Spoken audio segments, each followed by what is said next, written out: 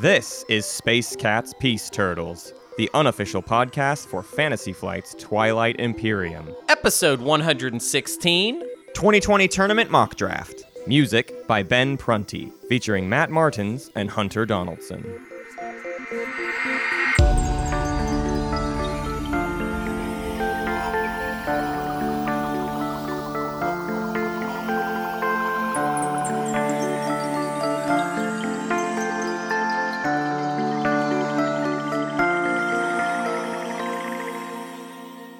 Well, hello there. Top of the show here. It's just Matt real quick. Matt from the future. I'm actually just tossing this in right at the tippy top of the show to say, hey, Hunter and I are doing something really, really cool coming up. On January 16th, the Oath Kickstarter is kind of jumping off, and Leader Games has invited us to come hang out with Cole Worley, as well as popular board game personality, the Meeple Lady. And we're going to play Oath live on Tabletop Simulator with Cole Worley on their live stream at 6 p.m. Central Standard Time, January 16th. And we would love it if you came out and showed the Space Cats support, but also came and checked out this awesome game that we're like kind of wickedly excited for, and really excited to be like partnering up more and more with Leader Games and just doing stuff with them. We're actually going to, after that stream, because Oath operates, if you listened to the Oath interview with Cole Worley, Oath operates as kind of a pseudo-legacy-ish game where future sessions remember previous sessions that you played, which means for the next 3 weeks after January 16th, we are going to continue playing Oath live on stream. We won't be playing with Cole Worley or Meeple Lady most likely after that, but Hunter and I and then some other guests will every Saturday, we don't have an exact set time for that yet, but every Saturday after January 16th for 3 or 4 weeks, we will be streaming more playthroughs of Oath so that you can see how the game kind of changes from session to session based on what happens in previous sessions. We'll do little overviews of what previous sessions have done and kind of show you what the story of an arc of Oath could look like. So we're super, super excited to be doing that. Again, it's January 16th at 6 p.m. Central Standard Time, and that's going to be on the Leader Games Twitch channel, so go follow that, go join in, and come join us for the fun. Anyways, here is the rest of the show. I'm excited about these. Are like my favorite episodes. Yeah? Because I feel like when we started the show, this was kind of the type of stuff that we thought we would be doing. This is the vision. And it took so long. I mean, like, it's just something that just comes up every once in a while, an opportunity to do an episode like this. Right. A very step back theory crafty kind of weird thing where it's just like, let's just talk through the thing and see what we come up with. Right. Yeah, it's interesting. It's we got goofy ones, we have heavily strategic ones, and this is like meeting right in the middle. Today's going to be like a right in the middle kind of episode in terms of goofiness and strategic. We're going to be thinking and we're going to be talking strategically, but it's not like we can like get crazy specific on anything, you know? Yeah. And I will say this episode, first of all, was voted on by the Galactic Counselors. Yeah. Thanks, Galactic Council. Thank you so much. This one is very much like tournament-centric. Yeah. So, like, a couple things that you probably need to brush up on that we'll cover briefly is, like, the prelims map. It would probably be good to pull up an image of that so you have that in your head. Right. This is an episode where me and Matt are in TTS right now, and we're going to be doing a lot of things and trying to describe it visually and keep it all in your head. Right. But generally speaking, those episodes are a little bit, trickier, rougher. Yeah. We'll do our best though to make it as audibly visual as possible.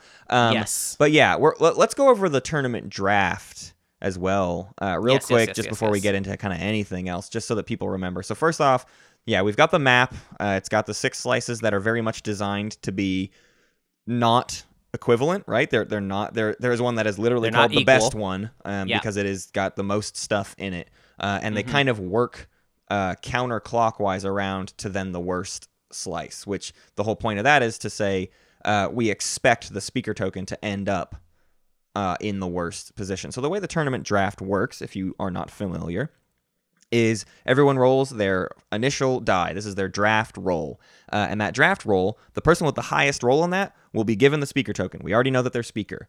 And then in draft order, we ban factions from the available list of all 17. So the speaker gets to ban the very first faction. And then the person who goes 6th bans a 6th faction. And then in reverse order, they get to pick a position on the map, which means that 6th player gets to pick the first pie slice.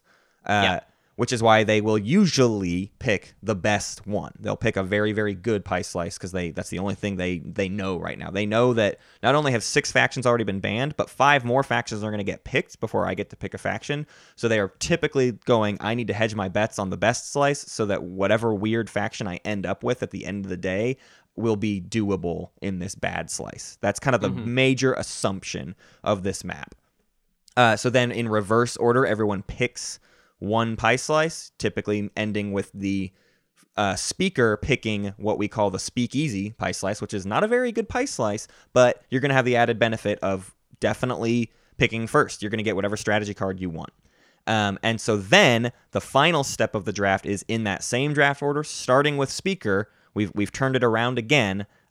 They will now pick their faction. So you get your first pick of faction. You know you're going to get first pick of strategy card. You just have the worst slice in most cases. This isn't forced on the players, but on average, that's how it's going to work out. So then by the end of the draft, everyone has now picked a faction and a pie slice, and we're ready to start a regular game of Twilight Imperium. Hunter, what are you and I doing today? What we're going to do is a couple times we're going to walk through the draft.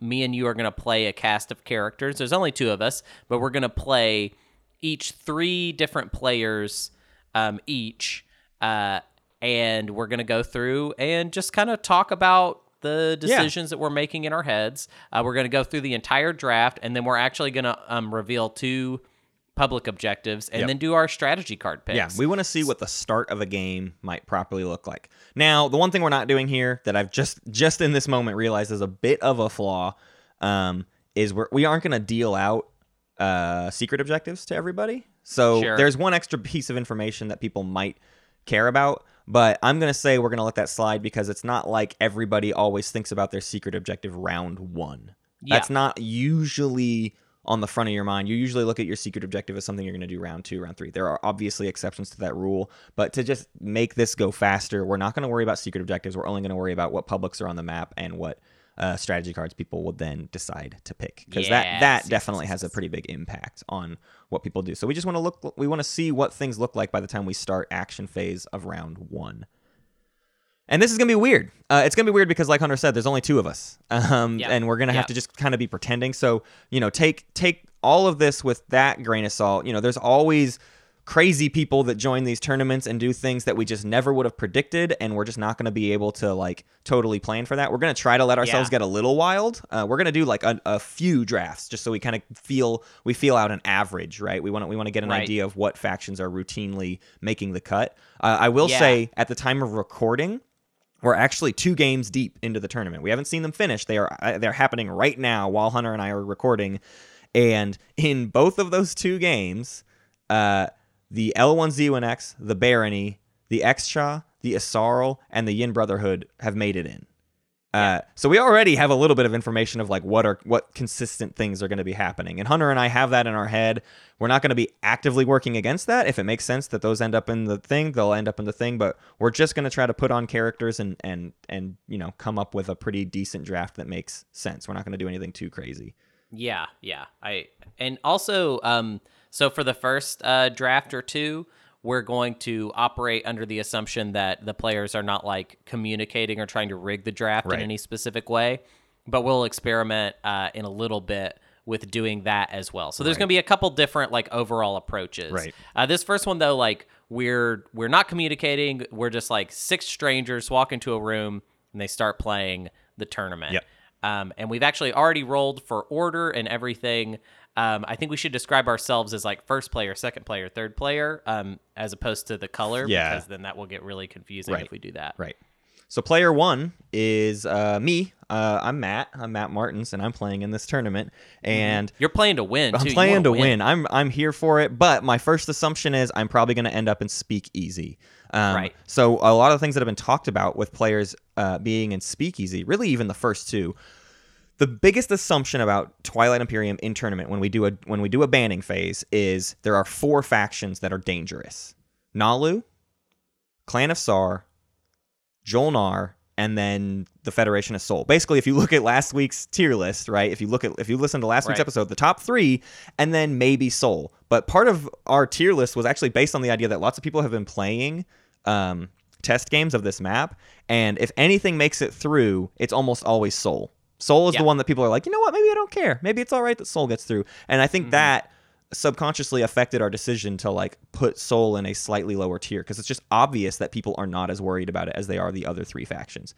Right. It's the bottom of the 4. Sar, and Naalu are pretty much auto bans. So the way that Blue thinks about this then is, listen, if I don't ban a top tier faction, I'm picking factions first. I increase my odds of getting a pretty good faction if I don't ban a top tier faction. Yeah. But there's also a flip side to that. I don't want to ban a super, super bad faction because I'm going to get first pick. I'm not going to pick a really bad faction. I'm not going to be stuck with a really bad faction. If anything, I want the player to my right, who I assume, the player in the best one, the person in the best slice, I want them to be a bad faction. So what I need to do is ban the 7th best faction so that I get some, I want to end up with like the 5th best faction in the game. Right. Whatever I personally think that is, that's going to be the thing. The other thing I'm looking out for is, what are my potential counters in my neighboring slices? Who might be my problem areas? And if you listened to the episode where we break down the map, you know that you have 2 kinds of neighbors. To my left, I have a neighbor where we share like a highway between our home systems. And to my right, I have a neighbor where we share an equidistant, but we don't have a highway between our home systems. So it's like a little bit trickier to get to the person on my right, but there's maybe arguably more stuff for us to fight over. And then on my left, it's like, if I decided to get into their stuff, like, we would be at full-on war if that happened, because I would be basically getting into their pie slice. So of the 2 people, who am I the most afraid of? Well, I'm mostly afraid of purple, because I say purple meaning little brother slice, the person on my left, because they're going to also get to pick a pretty good faction. So I need to ban something that I'm most afraid of them getting. And so to finally, I have talked enough. I want to ban the Barony of Letnev, because I personally am very afraid of the Barony of Letnev getting in this slice with a really clear path to Mechatol. There's a red skip in there, so it increases their odds of getting non-Euclidean shielding. That freaks me out. There's a really good staging area next to Mechatol that they could put space docks on and just like completely lock down Mechatol, score lots of points. I feel like a Barony in purple and Little Brother is asking for a runaway game, and I don't want that to be an issue. Now, I could have not made that choice, and I could have just known, you know what, I want to pick Barony. But I, as a player in Speakeasy, I don't feel like Barony is going to be my choice, so I'm banning that.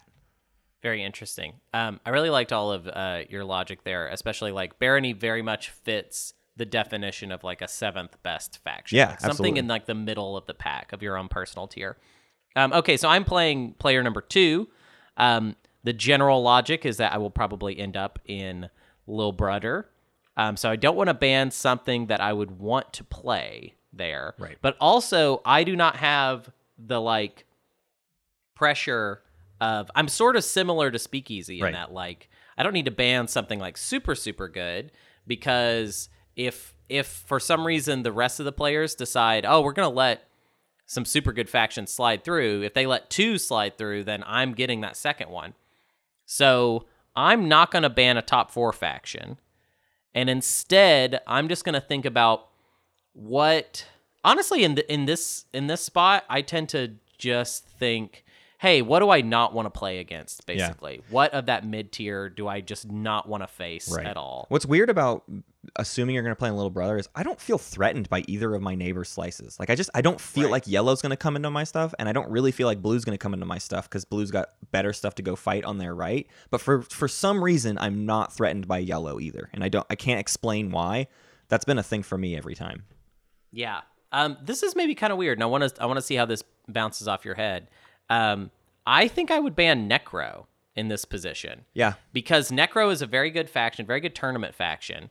Not top 4, but like right up a there. little bit outside of that. Mm-hmm. However, if Necro for some reason made it through, I don't think I would be very interested in playing them in Lil Brother. Right. And I think it's just like kind of the way Lil Brother, I think, is a little bit better on influence than they are on I don't know. I guess Yeah. the way the influence is distributed is a little bit weird. Right. But yeah, I'm going to ban Necro. Okay.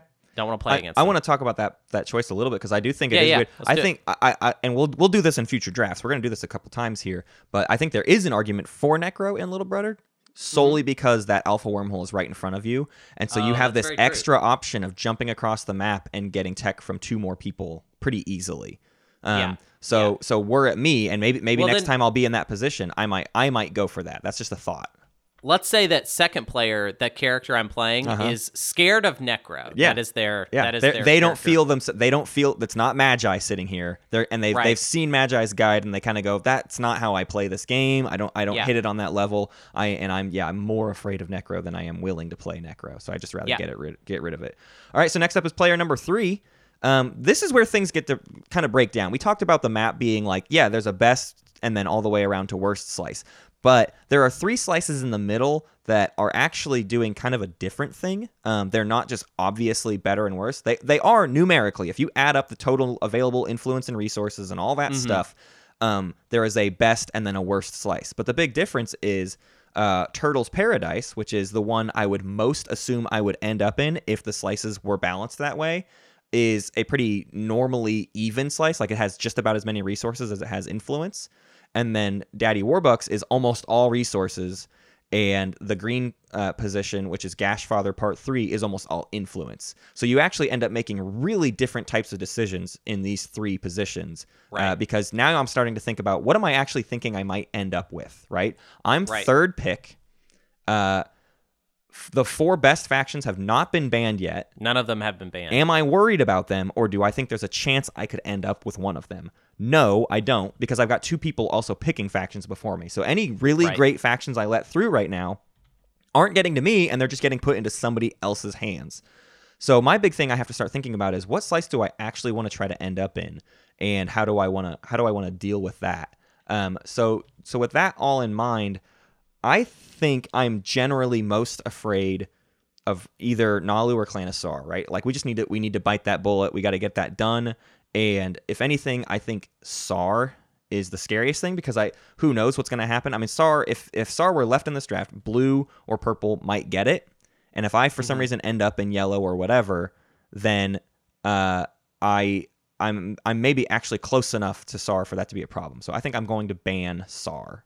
Yeah. What's interesting about the spot that you just did is you sort of are in a position of not actually getting to pick your slice a little bit. Right. Unless you're one of those weird people that think Lil Brother isn't that bad. Right. Which you might be. You might decide the prevailing line of thought there is maybe yellow's not that much better than Lil Brother, and at least with Lil Brother, I get second strategy card pick. I can way more rely. I can plan out a solution. I can plan a faction out because I'll know probably what strategy card I'm going to get if I go for that. So I kind of do get that. Like, I'm going to pick Lil Brother over yellow over Turtle's Paradise. But you're right though that player number 3 really has no idea yet what slice they're going to end up in because there's lots of people going before them. Right. Okay, and then now we are on 4th player, which is me. I like this position because I have a lot of slice options. I'm going to get to choose between 2 of the mid-tier slices and then like a Lil Brother if I decided I wanted to do that. But we still haven't banned Naalu or Jolnar. And at this point, I don't feel like I can risk not kind of falling in line, basically. And I think if I was actually playing in the tournament, I would probably have like a Naalu must be banned. And if it looks like there's even a world where Naalu makes it through, because right now, in all likelihood, one of the top 4 might make it through. Because literally everybody would have to do everything exactly perfect in order for the top 4 to completely not make it through. The big question, so I'm just going to...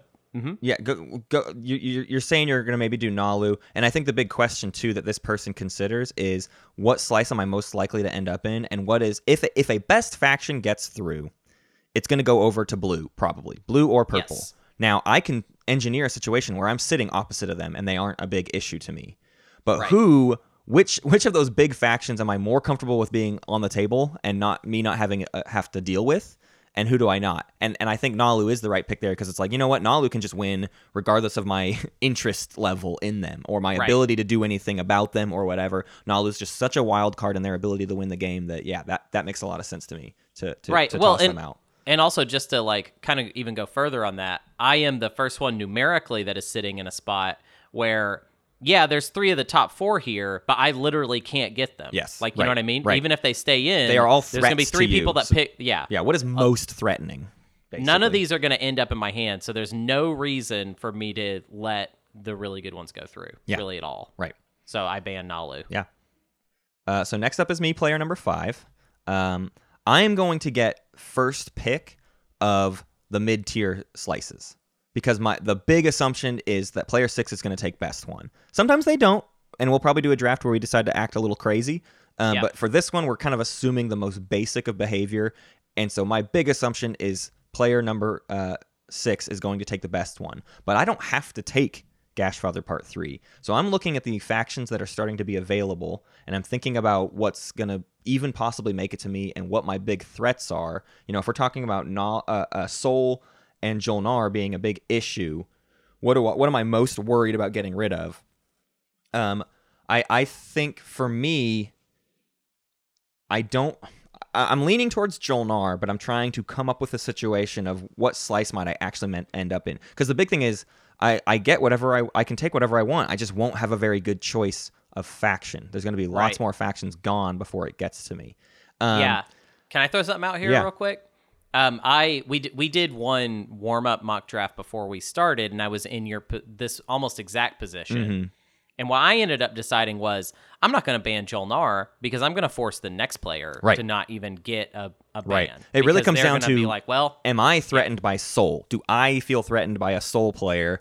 If Sol is in blue, I don't think I'm that threatened by Sol. Sol in blue is like not the greatest thing in the world. It can do fine. It can do well. But I have the ability to make that the opposite side of it's almost definitely going to be the opposite side of the map from me, or at the very least the neighbor of my neighbor. So maybe Sol is something I actually want to happen, right? Because I want Sol to encroach on the slice of the best one, who is my other. If I decide to take green, like I want to knock the best one down a peg, and Sol seems like a great way to do that. And I want them to have to ban Jol-Nar. Here's the problem though. I would be scared that Speakeasy would start thinking about grabbing Hakan and not Sol. Yeah, I mean Hakan's great. Mentak. There are certain players that are always just straight up worried about Hakan and Mentak in the same way that we said our second player was worried about Necro. Right? Yeah. There's just like I don't want to mess with that. There are plenty of players that are just like I don't want to mess with Hakan. I don't want to mess with Mentak. I'm not feeling that right now though. I think actually I am kind of feeling the Hakan thing. That's the biggest thing right now. Yeah. Is I'm not going to get a great faction, and I really don't want a Hakan on the other side of the table. Maybe I do want Hakan on the other side of the table. I don't like that. That makes them maybe likely to trade with me. But I think I'm just going to go with a gut, and I'm going to throw out Hakan. So and then you're banning Hakan, accepting that Sol is probably going to get in this game, but that Sol will hopefully apply pressure to the player in the best one. Yeah. So, what's interesting about this is now I am player 6, and I do feel like this works in that I feel like I am forced to ban Jol-Nar. Yeah. Because even if, it's interesting because you're saying like, oh, like Sol might really mess me up, like, because I'm going to be the player sitting at the best one. It's still not worth it to me to let that player have Jol-Nar instead. I would rather contend with Sol than have Jol-Nar in the game, I think. Right. Personally, I mean, I don't know. Do you see any reason that I would let Speakeasy have Jol-Nar? No, I don't think so. Nah. I don't think it's worth it. Jol-Nar it makes really too many gains off of just existing. So I do not think it's worth it. So I ban Jol-Nar, basically. Okay. So now it's your turn. Now we're going to go in reverse order, and I'm not doing anything fancy this time. I'm going for the best one. Okay, so it's my turn. They took the best one, obviously. I am now really, really having to consider, like, do I actually just want this green slice with a lot of influence, or is there something else I'm needing to prepare to be up against? I'm going to be second to last pick of factions. Sol's going to get through. I'm assuming Sol's going to get picked before me. I look at things like L1 is probably going to get picked before me. They're still available, so that's not an option. Right. Isarl, Mentak, Extra, Ghosts all jump out to me as things that might get picked before me, but it's really hard Yin to might tell. come your Yin way. might get picked. Any of those things like could end up being mine. So I need to pick kind of like the most versatile approach. To be honest with you, man, I'm making the argument for putting myself in yellow first, just because at the very least it's like a pretty fair slice. If I'm picking this late in the order, do I really have any idea if I'm going to be able to get a faction that can survive with no influence or with no resources? I get it. You have no idea what faction you're in. Yeah. I think, if anything, I'm looking at this as like a map design flaw. I almost wish I had kind of boosted the numbers of this yellow slice and made yellow just a decently even thing too. But no, I like that this decision is forced to happen. Can I throw out an alternate theory? Sure. I think personally, if I was in your position, I might think about taking Green, the Gashfather Part 3. Heavy influence. Because I don't think that there's another good Yin slice, personally. Yeah. I mean, I think there's a Lil Brother, maybe. Yeah, but Little Brother might have... Little Brother's more likely to take Soul or L1Z1X. Exactly. So I think if you take Gashfather, you could kind of gamble that you're going to get Yin. Yeah. And then if you don't get Yin, you'll probably get... I think what I'm going to do is I'm going to hold that line of logic for a future draft, and I'm going to stick with my gut on this one, and I'm going to pick that yellow slice. I'm going to pick Turtles Paradise just because I want something a little bit reliable. Yeah. Okay, so now it is my turn. I'm player number 4. Where do I... So I have to do kind of the same logic. I got a lot of choices. I'm also going to assume that I'm definitely not getting Soul, probably not getting L1. But there's only going to be one more pick before me. So who do I think they're going to pick? Maybe Isarl. But you know what? Totally. You kind of already took I took the basic slice. The big thing you have to consider is, do you want resources or influence, you know? And based on the factions available to you, what could you do well in is the way I kind of think. You know, you have to lean into either an all resource or an all influence kind of thing. I kind of feel like in this setup, Daddy Warbucks looks a little stupid to me. Yeah. Because what faction is it that's just going to shine in Daddy Warbucks that we got here? Right. You know what I mean? Like, it's like basically only maybe Extra, and I don't even know if I consider Extra something that shines, period. I don't know if that's where my head's at.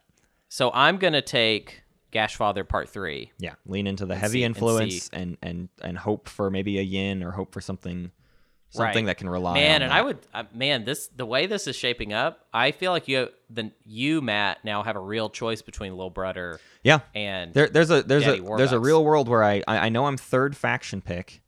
I have a pretty open slate to what I could pick, but do I want to have second strategy card pick instead? Do I want to take Little Brother solely so that I can be a decent thing there? It's a worse slice than Daddy Warbucks, but I think you might put L1 in Daddy Warbucks, which I don't love that. And if anything, I don't mind being in Daddy Warbucks because I'm looking at it. I could be a Sarl, I could be Extra, I could be Sardak, I could be Mentak. I think any of those factions will be okay. Even Ghosts with that beta wormhole, I could play any of those factions in Daddy Warbucks and probably figure it out.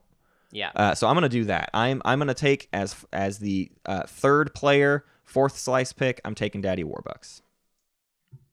Okay, so I am player number 2. I am not going to do something dumb like take Speakeasy. Right. I don't want to. Well, so let's see. If I took Speakeasy, you would be handing speaker to, or you would be you'd be picking last.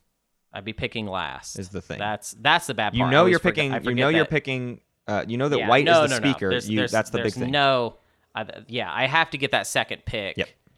Nothing else matters anymore. And then of course, player number 1, speaker, is left with Speakeasy. So we are now all in our positions, and it's time to pick factions for those positions, which means I now go first. I am the speaker. I know I'm going to get my first pick of strategy card. I'm getting my faction pick right now. And I'm looking at things, and I'm seeing that there's a world where Soul can just have instant access to Warfare round 1, and that looks really juicy to me. I don't know the objectives or anything yet, but the ability to take my slice and then maybe Warfare the token off of Kornique Resculon and go take Baragler to 4 before whoever is in best it's one potent. Can get it is a pretty big deal. And that's hyper aggressive, but my thinking is Speakeasy, that's the game you play. You're in the aggressive slice. You got to go do... If you're going to just try to turtle and Speakeasy, you're going to lose because everybody has more stuff than you. So why waste your time? You got to make bold moves. So I'm going to pick the Federation of Soul for Speakeasy. Yeah, I like it. So I'm player number 2, who is... The guy that I've decided is kind of weird at this table, because he did ban Necro just arbitrarily. I wonder, Matt, if there's an argument for taking Mentak right now, instead of not taking L1. Well, instead being like, I like this wormhole right here. Red Skip is kind of fun. You could opt for a War Sun Mentak. I don't think that's what you, Hunter, would aim for. But no, but it is possible. Yeah. In fact, it's something I feel like right now I could kind of lean into the chaos of it. Because the thing is, this is also the only slice where I would play Ghosts at this table, basically. Right. Maybe Daddy Warbucks. But I don't feel like, with like what I'm looking at, is it even going to be much of a trade game, though? There's going to be Soul's got 4 commodities. Extra Ghosts, will if they're probably get in. Extra or Ghosts will have 4. Asara will have 3, Yin will have 3, Sardak will have 3. It'll be fine. It's not like all dumpster commodities left. Yeah, I kind of feel like I would take Mentak at this point. I don't feel like I can justify it very good right now, but it does make sense. It just makes more sense to me than L1. It's that wormhole I feel like thing. I can kick the... Yeah, it's really just the wormhole. Makes me feel like positionally, I could do a lot of damage as Mentak. I'm going to be able to pillage... Yep. I could pillage right away... the best one and the Gashfather, right? Basically, which that's too worth it. That's too worth it. Okay. I'm taking Mentak. All right, I'm the next one to pick. I put myself in Daddy Warbucks. I've got lots of resources, but basically no influence. My options for factions right now are Arborek, Muwat, Ghosts of Krius, L1 Z1X, Sardak Nor, the Winnu, Excha, Yin, and Isarl. And if I'm looking at all of that, who do I think benefits the most from just sheer dollars? I'm a little bit blown away that Hunter didn't pick L1Z1X, and I definitely don't want either of my neighbors to be L1Z1X. That seems like threatening. I can afford lots of dreadnoughts with my lots of money. Can I throw out some logic real quick? Sure. Because I probably should have said this. Sure.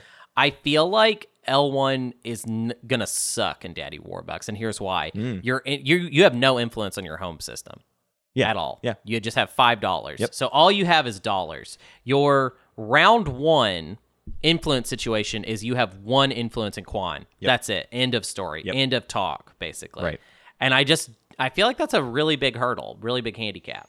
Maybe. Yeah. Now it could bite me in the butt because I feel like where L1 might end up now is going to be wild, but yeah.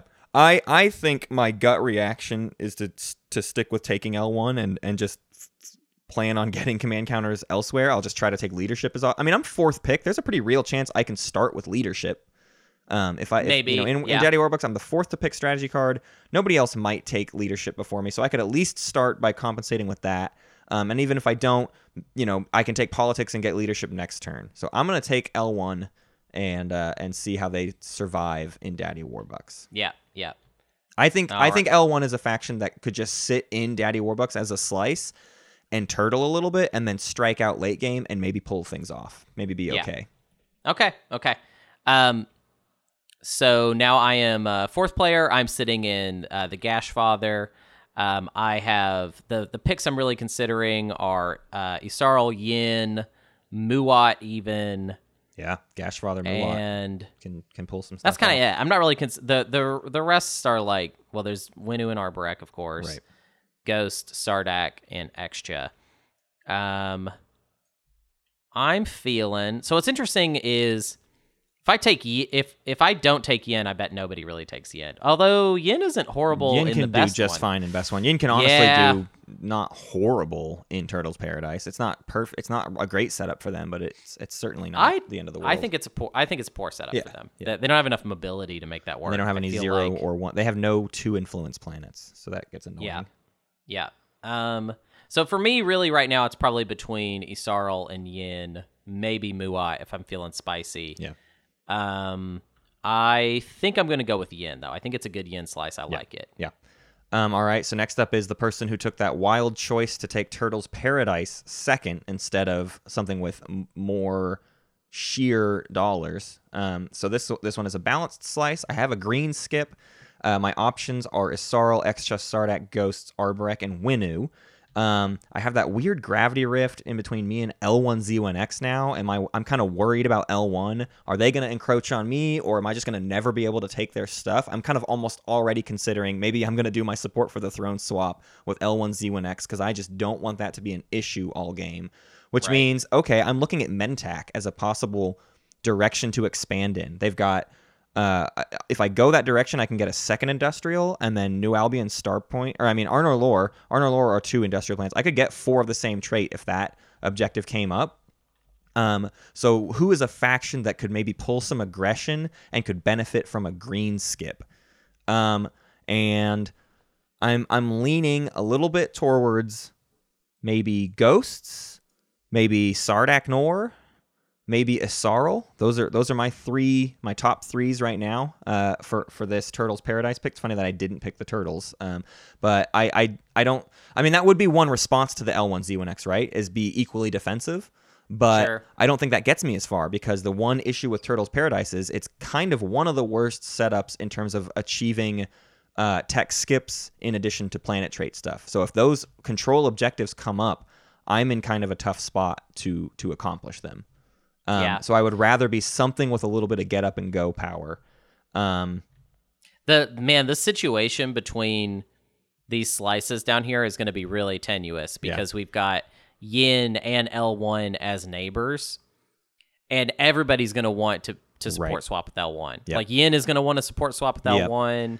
You know what? Here's what I'm thinking then. If I can't guarantee a support swap, the one thing I can aim for, and I don't have great tech skips for it, but Sardak Nor, if I can get extra Trireme 2s, those L1Z1X Dreadnoughts aren't as big of a threat to me. I can just wipe them out. That's a good point. And it gives me the ability to choose some mobility. I could go get that blue skip if I wanted. Blue, green as my 2 skips are pretty awesome. Nice. If I can go take Thibba before Mentak does or whatever, and maybe I can pull off that fight. I think I'm gonna take Sardak in Turtles Paradise, which feels a little wild, but I feel like I was left with almost no other options. Yeah, we got weird there. I like that we've already gotten weird even on the first mock draft. So I'm picking last. I'm the 6th player. I'm in the best one, and my choices are Isarl, Ghost, Extra, Muat, and then those 2 bad ones that I'm not gonna pick. Isarl is the strongest of those 4.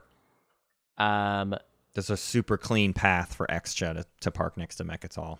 That Barraglota 4 adjacent to Mechatol. Yeah. Drop a space dock, lots of production, have the flagship there. You've got lots of money to afford it. You've got a yellow skip. Yeah. You've got plenty of influence that they need. I think my only concern is that I might need the wiggle room of Muat or Isarl because I'm probably going to get some early soul aggression. Mm-hmm.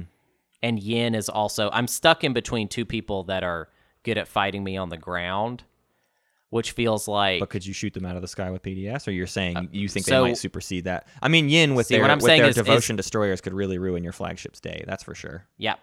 I feel like I need something stronger than Extra. I feel like I feel like Extra is like...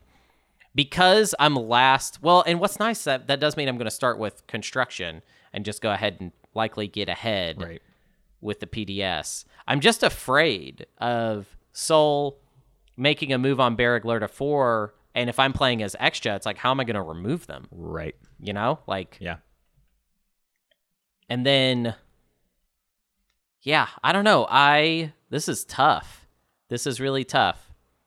I don't like being in between Yin and Sol. Like, that is ground that force is problem. not cool. I'm gonna put the argument that I don't think Yssaril's the get then, because you definitely don't have anything to deal with ground forces. I mean, like, you're gonna go down green tech, but you're not gonna get like Daxit. You're not doing any of that stuff. You're getting all the other green tech. Yeah, you could get X89 late game, but that seems a dumb thing to rely on. No, that's ridiculous. That's Muat ridiculous. actually feels like actually not a bad pick, because if you can just bombard all their infantry off planets, you don't have to deal with that.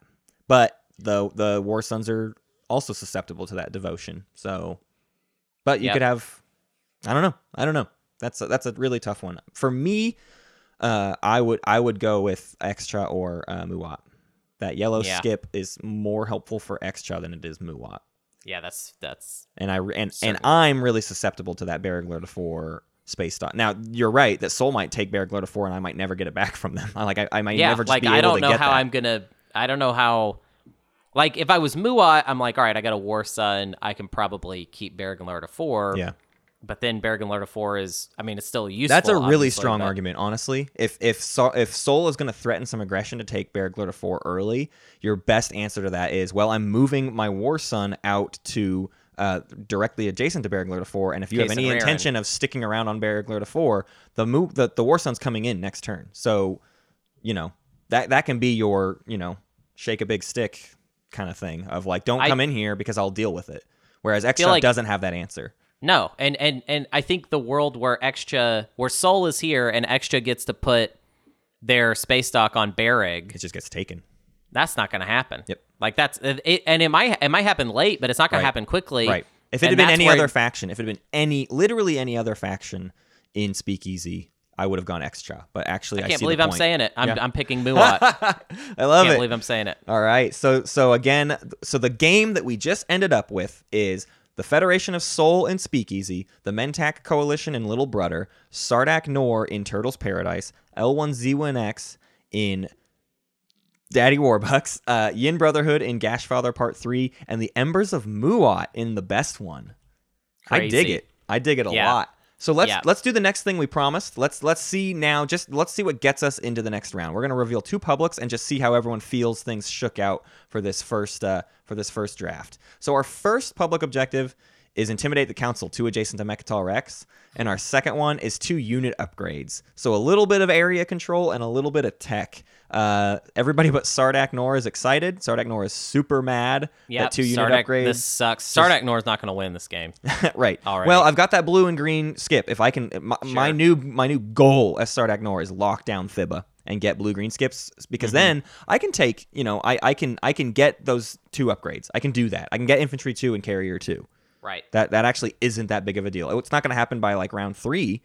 It might happen exactly in round 3, but it's going to be hard. But now we've seen these 2 objectives. Sol is up first, and Sol is sticking with their plan. Warfare seems pretty good. I could pretty easily get 2 adjacent to Mechatol Rex and score that point, and I can make deals with Embers of like, hey, I'm gonna go park above Barragloda 4, but then I am gonna bail, but I'm going there so that I can have 2 adjacent to Mechatol. Or I could redivert my plan and go get in Arnor Lore in the way of Mentak if I want, if Muat starts to freak me out too much. So Sol is gonna take Warfare. Yeah, definitely makes sense. Mentak, I think Mentak wants tech. Probably. I would say tech or trade here. Trade is a way to get on a good foot with these people. If you're going to send something through the alpha to go do stuff with Yin and Muat, Muat is your only 4. I mean, Sol and Muat are your only 4 commodity What's factions. interesting here is if I don't take trade, I feel like Sardak is going to take trade. And vice versa. Sardak is not going to trade in such a way to where I can really pillage off of it. Right. So I'm not going to get any extra money if I don't take trade now. And Sardak is definitely going to want to take tech if I leave them tech. Yeah, there's an element here that we're missing of people negotiating this with actual other players. There's a world here where Mentak starts talking to Yin and Muat and is like, hey, can we make a thing happen if I send a cruiser through the alpha? And can we work together on this? And we have no idea what that would play out like. So a whole negotiation would happen here before we actually know what like the perfect pick for Mentak is. But I think the safe play in this spot is trade. Yeah. Sardak Nor 100% is taking tech. No, there's no other option in my mind. Yep. I'm super happy to see that make it to me. Was not expecting that, and we'll jump at the opportunity. Mm-hmm. Next I just up, didn't want you to have trade. Yeah. I think, would you have picked trade if I had picked tech? if you'd taken tech, it would have been either trade or politics. I would have maybe talked through. Do I want politics here? Politics into technology next round. Well, okay. I'll go even further. For this to be a good round one for Mentak, to not take trade, right. I would need trade to make it all the way to Yin or yeah. Muad. Your big thing is your Mentak. You have happen. one carrier. You don't have gravity drive, and your 2 planets adjacent to you are single planet systems. You are getting almost no planets round one, which means you just need to get money somewhere else round one. I think that's the strongest argument. You have to send that cruiser somewhere to make some friends because you're not getting any other planet progress this round. Yeah. Mentak was probably a poor choice here in this actually. slice. Oh, yeah, we'll see. Little brother. Well, we won't see, but whatever. All right, so now I've done my Sardak, but now I'm also L1 in Daddy Warbucks. And I told myself leadership was probably a necessary thing. I could do politics, but if I leave politics for Yin, I might be able to buy that token off of Yin for something. I might be able to do some sort of promise. So I want to not hurt myself too bad, and I'm just going to go ahead and pick leadership and build up a little safety net for my influence. Yeah. And I am just surprised that politics made it this far, and I'm going to take it. But I guess it made sense because L1 had such a need for leadership. For the leadership, yeah. Yeah. There's an argument where I could have taken politics, not sold the speaker token to Sardak, and taken leadership next turn.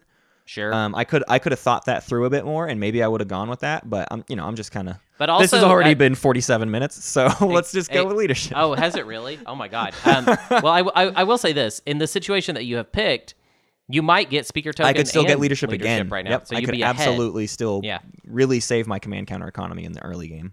Right. Which you're probably going to need. Yep. Oh, and Muat takes construction. There's no reason to do Diplo in the best one. It's actually not a good Diplo slice for anyone who's going to even try to make the Diplo argument. And construction is not too bad.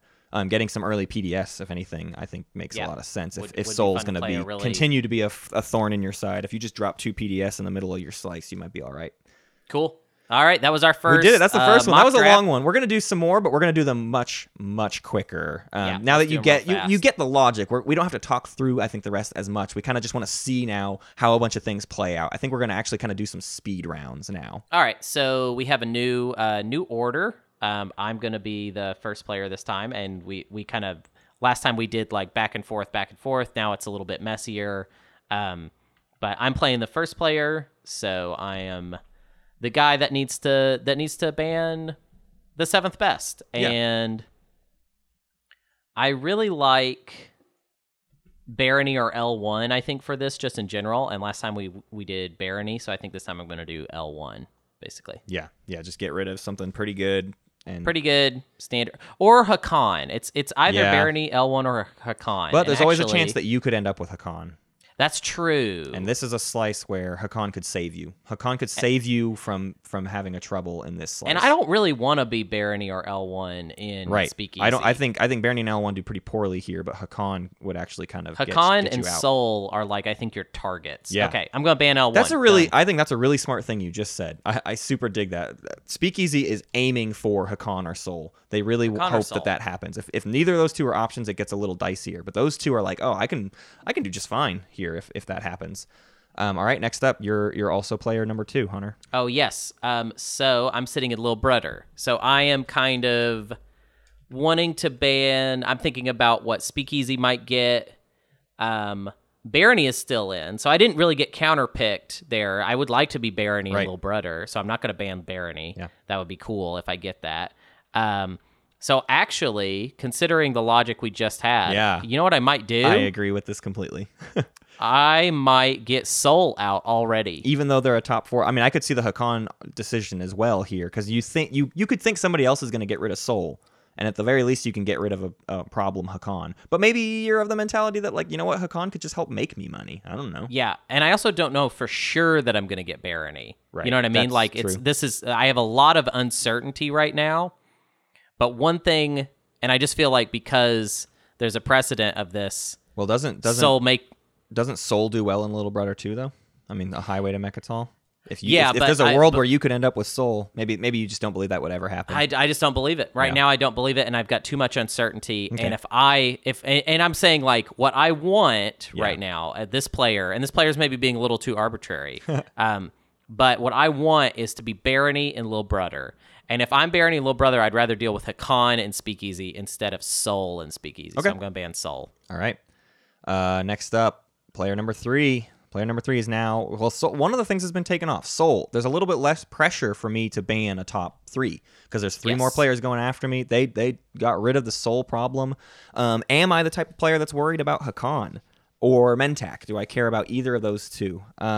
My average assumption is that I'm going to end up in Turtles Paradise. Obviously, that wasn't true last time.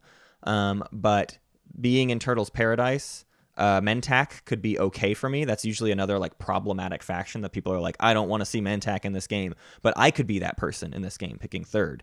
So I don't want to ban Mentak. I think I don't want to just like do another draft where we get rid of Necro because then we'll never get to see it. But I think it actually is pretty true that Necro is a top tier ban, and there's a good chance that either I'm in Daddy Warbucks or I'm adjacent. There's a 1/3 chance I'm in Daddy Warbucks, and there's a 2/3 chance I'll be adjacent to Daddy Warbucks. I want to not deal with Necro. I will ban. Wow. Necro. Oh dear. Okay, so that was. I think this has been pretty wild thus far, because the problem is now we've got Naalu and Jolnar and Sar. Yep, you gotta get rid of them. So what I'm saying is the 3 of you have already messed this up for the rest of us. Right. And now I like if I was at this table, I would be very annoyed, and I would be like, well, okay, I guess I just have to ban Naalu, and I don't really have a choice. Right. And then I have to hope the rest of you aren't idiots. I hope the rest of us play ball. Well, I definitely think. Let's see if I'm picking second slice. There's a good chance I'm ending up in Gashfather or Daddy Warbucks, or again, it's that situation where I can pick whatever I want, but I won't be best one. So there's a world where I don't want to maybe I'm okay with Sar. I want yellow. God. Well, here's the thing. I want white to have to ban Sar. I don't need to help white out by banning Sar, because blue is probably who's going to get Sar. So blue will be adjacent to the best one. I would love for Sar to eat up the best one. Yeah, maybe. I want to reiterate though that the factions we banned thus far are L1, Soul, Necro, and Naalu. Yep. Jolnar and Sar are both still in. Yes, yeah. So basically, if you do some sort of like, I'm putting the best one in a weird situation, you might be letting in. Yeah. I'm gonna roll the dice. Well, and especially because I'm picking next too anyway. Me as 2 different people are picking next. But I'm going to ban Jolnar because I do still think Jolnar is a major threat. But if the best one wants to let Sar through because they're crazy and have a penchant for their own destruction, then that's up to them. But now I see what you're saying. I'm going 6th. I'm assuming I know I'm going to get the best one. I'm picking the best slice, and I certainly don't want Sar to be a thorn in my side because they would just literally abandon their slice and come into mine. I cannot let that happen. So Sar is gone. So our bans were L1, Soul, Necro, Naalu, Jolnar, and Sar. Pretty similar to last time. We swapped out Barony for L1 and that's it? Yeah. You and I are maybe too predictable. I don't know if this is exactly the bans every time. Well, let's 4 of them are predictable. Next time we're going to get weird. Yeah, next time we're going to get weird, and we should assign each other weird personalities. Yeah. All right, but let's keep going. Speed round. I'm obviously taking best one. Next person gets second to last pick. I don't want to do what I did last time, just because I don't want to follow that same run of logic. Looking at the things that could happen to me, you know what? I'm going to play as Matt Martins here, and Matt Martins believes that influence is the most important thing at the table and that you can find ways around getting money. There's also Hakan still out there. There's a chance that Hakan makes it to the table because they didn't get banned, which means if I play my cards right, I can make money off of Hakan. So I want a faction with good commodities that can make money, and I want to park in Gashfather Part 3. So I'm going to do that. I'm aiming for something with decent commodities where I'm a good trade partner for Hakan. Okay. So now it's me. I have a lot of choices actually right now. This is kind of a toughie. Yeah.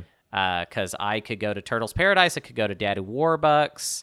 Daddy Warbucks, huh? Daddy Warbucks could be really strange. Daddy Warbucks scares me because I don't like low influence slices. Yeah. I think that's something with you and I that is just a thing. And I think there's plenty of other players that are like, I'm good with it. I'm fine. And Necro's out. Not going to get Hakan if I pick Daddy Warbucks. I think I might skip and go straight for Turtles Paradise. Okay. Looking at the factions that we have left, and also I have like a decently high level of uncertainty as far as what I'm going to end up with. Speaker order. I'd rather go for Turtle. Yeah. I think this is part of this map is that these three middle slices are certainly not as simple to define. It really comes down to the player preference. I think a lot of people want to make the argument that yellow is the best of the three, and I don't think that's a bad argument. I wouldn't put up a fight against that because the other two are so specific. Right. So now I'm the third pick player, the fourth to do a slice, and I have to look at everything and go, do I want to do Daddy Warbucks or do I want to get second pick in speaker order? Right. And go to Little However, Brother. if I do that, let's say I took Little Brother, do I open up a situation where the next person to go actually takes Speakeasy over Daddy Warbucks? Probably not, right? That would be crazy. I don't know. It could be.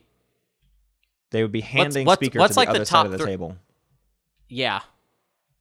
Yeah, that would be nuts. Yeah, I don't think I'm actually afraid of that. I think it's kind of a safe bet to take. But if I take Little Brother right now and hope for a good strategy card, I'm not getting a very good pick of faction. But I might be able to block the Barony in Little Brother by being there myself. Someone else might take Barony. Now, am I afraid of Barony getting in Daddy Warbucks? Daddy Warbucks? I don't think that freaks me out. A Barony with just lots more money? They already have lots of money. They already have a lot of money. Are they the biggest threat in the world? See, this was kind of my logic with like getting L1 to have to pick Daddy Warbucks. Right. As I was like, well, what do I care? L1 already starts a lot of resources. And in fact, if anything, I'd rather them have a whole bunch of resources and no influence. Right. Trying to figure out that situation. Last big question, though, is, I mean, it's a bad start in Little Brother. Those two single planet systems adjacent to home is not good. And also coupled with your faction pick, like I'm fourth pick. Can I survive with like not a great choice here? And I mean the top three right now are Hakan, Barony, and like I'm gonna quit messing around. I'm not that threatened by Barony as the neighbor of my neighbor. Yeah. And I need to just I need to get something that will be more reliable than what Little Brother will be. So I will take the correct choice of Daddy Warbucks. Hunter? Yeah. I'm player number 2, and I'm going to keep it simple and go for Little Brother. I'm basically forced to. Yep. And then player number 1.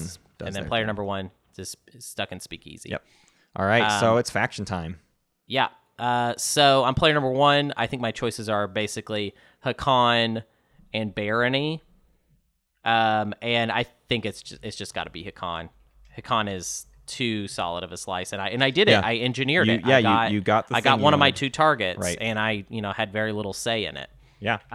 Second pick, again, like I kind of got exactly what I said I wanted, which was Little Brother with Barony. Yeah. So there you go. Yeah, I think that engineered some stuff this time, which was good. Third pick, Daddy Warbucks. I have lots of money. Oh wait, hold up. Holding up. I did not anticipate Mentak making it this far, and now I could pick to be Mentak in Little Brother. You just made this. You just made this decision last draft, and you said, "Ooh, actually, maybe I don't love Mentak in this slice." Though, keep that. But this is different. I don't think it's. Oh, you're just saying next to Hakan. I'm next to Hakan. Yeah. I can go through the alpha. I can pillage. My pillage could get off the chain. Nuts. Yeah. Oh, dude. I don't know, man. I think you're talking yourself too much into Mentak. It'd be the same. Yeah, and I'm not gonna. I'm not gonna do it because it's the same thing that I did this last time. Yeah. But I think there could have been an argument it's worth pointing out that option there. That based on how everything shook out, Mentak might have wanted to end up in the same slice solely because of the player position of who's next to them, less about everything else. It was going to be a situation where they could make some real money. Again, maybe. Yeah, I just don't want it to be too similar. So let's move forward. Daddy Warbucks parked in a lot of money. I know Extra is a pretty common pick here for Daddy Warbucks. Warbucks. I don't like that. I think Extra actually needs the influence more than they just need a lot of money. The idea with a high resource Extra is you definitely can get that flagship out really quickly. But what I've noticed in Daddy Warbucks is sometimes getting the position of that flagship can kind of be difficult because you have trouble moving around as much because you don't have as many command counters. So I don't love that. The rest of my money could be used with Isarl or Yin. Obviously not like a picturesque Yin slice, but I could potentially take Wellin for at least one opportunistic indoctrination planet. Outside of that, Isarl doesn't really need tech skips, so the lack of tech skips doesn't hurt my feelings. And money certainly can help me get plastic on the board, which I think I, as a player, tend to suffer with as Isarl. I just forget to get the plastic down. And maybe I can build up a situation where I get the command counters later. I'm almost definitely going to get hypermetabolism pretty quickly. So right. I think I can make up for the influence problem by being Isarl with a high influence home system and a high likelihood of getting hypermetabolism early. Those are some good thoughts right there. Yeah. I like that. That I did not expect you to pick that, but the logic you used is really, really solid. All right, so I'm in Turtles Paradise, and the factions I'm considering are. Oh, you know what though? I kind of want Mentak here, don't I? What we're learning about Hunter today is he actually is like really kind of into playing Mentak in a tournament. I have this weird like Mentak thing I've never seen you. on. I don't even think I've ever seen you play Mentak, but like you keep itching for it. Well, so I got a green skip. Sure. That's good. Yeah, that's great. I love this slice for Mentak.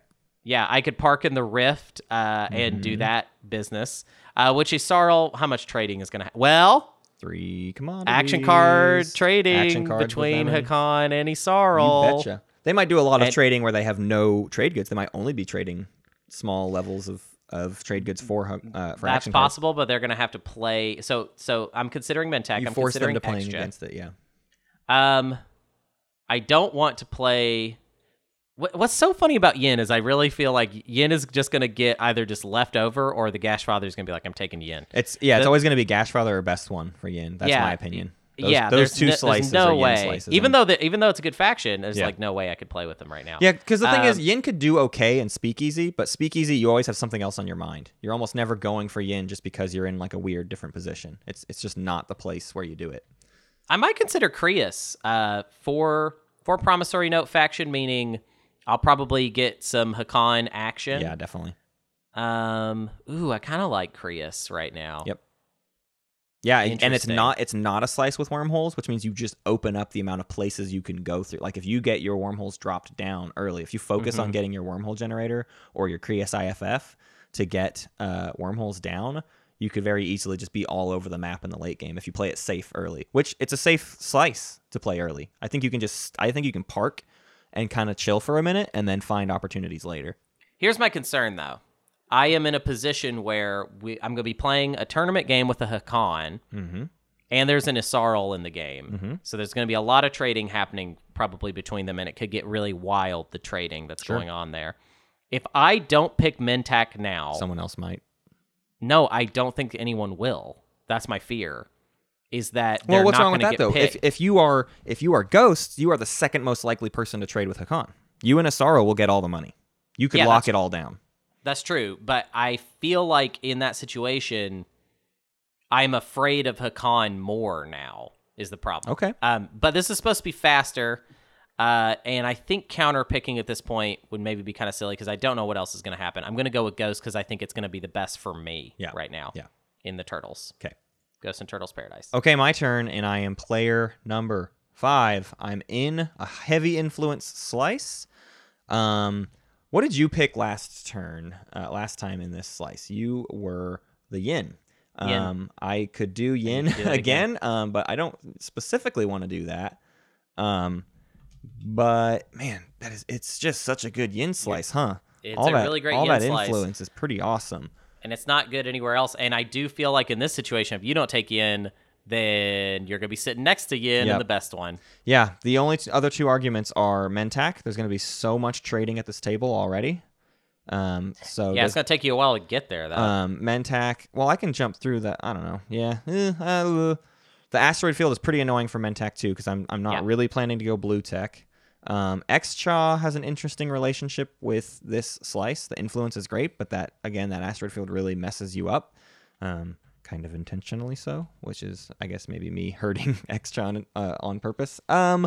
Man, it's really hard to not to not do Yin here. I think Yin just succeeds so I well. think it's yin or extra. It's either you take Yin because of the aggressive possibilities, Yep. or you take extra so that you can be one of the trade partners. I think I'm less afraid of something like extra in best one than I am of Yin being in best one. So Yep. the ability for Yin to lock down all those planets with their very, very good infantry is pretty scary. So Yeah. I can't let the best one get the Yin Brotherhood. Also, you're across the table from Barony right now, Yeah. so like that's pretty I got solid for nothing you. to be afraid of, yeah. And best one, final pick between Extra, Winnu, Sardak, Mentak, Muat, and Arborek. Mentak is a thing. I'm adjacent to the Hakan over here.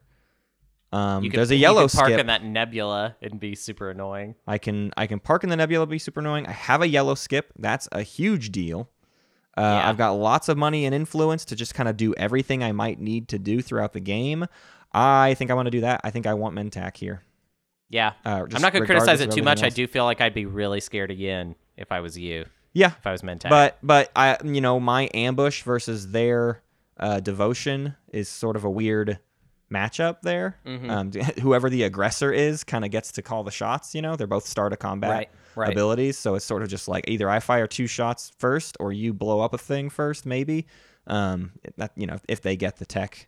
Yeah, so I'm not I sure there feel was okay. a right answer there though. But yeah, I like what you did. So there it is. We have Hakan in Speakeasy, Barony in Little Brother, Ghosts in Turtles Paradise, Isarl in Daddy Warbucks, Yin in Gashfather Part 3, and Mentak in The Best One. So let's, real quick, one more time just to see how it feels. Let's pick some strategy cards. Our first 2 public objectives, our own 2 tech and 2 colors, and 4 planets of the same trait. That's a big deal. Nice. We don't have a Sardak in the game, so no one's supremely mad about that tech objective there. But it might lead to a slower start because very few people are going to be able to do 4 planets of the same trait round 1. In fact, I'm pretty sure nobody can do that, which means we're all only focusing on our own normal setup. You know what I mean? Like this is playing almost vanilla TI in terms of like, what am I doing round 1? Trying to have a good slice. Yeah. So Hunter Donaldson, you are the Hakan in Speakeasy. So I'm the Hakan in Speakeasy. I'm first pick. I think I'm going to play it safe and grab tech because I can probably diversify research on round 1. Likely. Yeah, you could probably make $6. Likely. You can get your gravity drive, and then you can get Graviton, I guess, huh? Yep. Yeah, Graviton's not great, but you I can get that tech done. I score and a even point. if you don't go for it, you're still working towards it, and you're getting a good start. Tech at the very least gets you gravity drive for free. I could get gravity drive for free and then get like an early Dread 2 and then be set up very nicely into round 2. Yeah. So now you're up as Barony and Little Brother. Barony and Little Brother, all's considered. Let's see. Warfare gets you really close. Warfare gives you the best opportunity to take Mechatol round 2. That's the a good only point. the I only have a thing bad the only slice thing in for your way is the taking speaker Mechatol. token. Depending on where speaker token ends up, you might not get an early enough initiative. But other than that, Warfare parks you. Warfare helps you fill out your entire slice. Yeah. I almost feel like I would want to try and take trade and like lock things down with me and Hakan. Like just be like, all right, you got to trade with me. And you're kind of desperate to get enough money. Yeah. I might take advantage of that. I like what you're saying though with setting up for Mechatol round 2. And it's like the best way to fill out your slice, just in general. Yeah, you're right. I have that problem. The problem is Little Brother is tough, so I have to take Warfare just to try and fix my situation. Yep. Yeah, and if once you fix it too, like you're in a pretty good spot. You know what I mean? If you're the thing about Little Brother is, yes, it has a really bad start if you have like a bad start faction, but as Barony, if you get all 4 of your planets round 1, you actually have one of the best starts. You have a 3-1, a 1-3, a 2-1, and a 1-2. You have 5 worth of like optimal value stuff here. You can do pretty well. So next up is Hunter. You again. We've engineered a situation where we're all 3 going against each other, right? You're the Ghost of Creus in Turtles Paradise. What do you take? Yeah. So for me, it's either politics or trade at this point. Trade seems pretty good. Trade would be pretty cool. I would get a lot of trade goods. A lot of trade goods if I took trade. Yeah. I think that's probably the smart pick. Yeah, so I'm going to take trade. And I think Isarl is not nearly as worried about the influence as our L1 player was last time. So I think politics is a pretty obvious get for Isarl. Already start cycling action cards and set myself up for either the trade player is the player who wants to buy the speaker token. That seems like a great thing. I can get maybe 2 trade goods for the speaker token pretty much right away. And if they don't buy it from me, I get speaker next turn. So it's a win-win. Right. So then next up is the Yin Brotherhood. I see no reason to take construction. Leadership is funny because I don't need it in this slice. I'm gonna have plenty, but it doesn't hurt to get way ahead of it, And as Yin, I am more likely to at times want to use my influence for indoctrination instead of command counters in this slice. So getting on a good foot will put me even more in a balanced scenario in kind of the mid game. If I just start with 3 extra command counters and then I'm only maybe buying 1 per round instead of, the 3 that I could maybe buy per round. This is kind of a decent get. Yeah, I think you just got to. And then Mentak would love to get construction. If anything, at this point as Mentak, I'm considering being a very PDS focused Mentak and just really, really securing this slice because that Yin neighbor's pretty scary, and I don't want Hakan to have a desire to fight me off too much. I just want to kind of pillage from them, but not completely ruin their life. But getting 2 PDS out there, or even getting that space stock out there, could be handy. So I will take construction. Yeah. So for the last draft, we're gonna try and do it as quickly as possible. We don't want this episode to be too long, but what we've done is we have given each of our spots that we're playing as, we've given them a specific character to play. One of the characters I'm playing is just gonna be like a regular. I'm going to try and play as an experienced TTS player. Right. I'm also going to try and play as a new player to Twilight Imperium in general. Right. They just wanted to join the tournament. It's fun. Yeah. And then I'm going to play as somebody that specifically likes Arborak and wants to play Arborak. Yeah. And we're not going to reveal which player is which in this situation, but we're going because when you sit down to a table at the tournament, you don't know what their prevailing motivation is, right? But we're going to just kind of let that be a guiding principle for us. My 3 characters are someone who's just new to the TTS meta. I play in my home group. We're all pretty solid. I think I'm pretty solid. I think I'm going to do all right in this tournament, but I don't really know how people break things down on TTS. I have a player who's going to be really economical, someone who almost doesn't even hardly believe in metas. They just believe there is a best faction, there's a worst faction, and there's everything in between, and everything is very kind of calculated and just nope, I must do this because it is the best thing, not that it has anything to do with me as a person or as a player. And my third one is that player, and this is my favorite kind of player who shows up to the tournaments, but it's that player who has something to prove.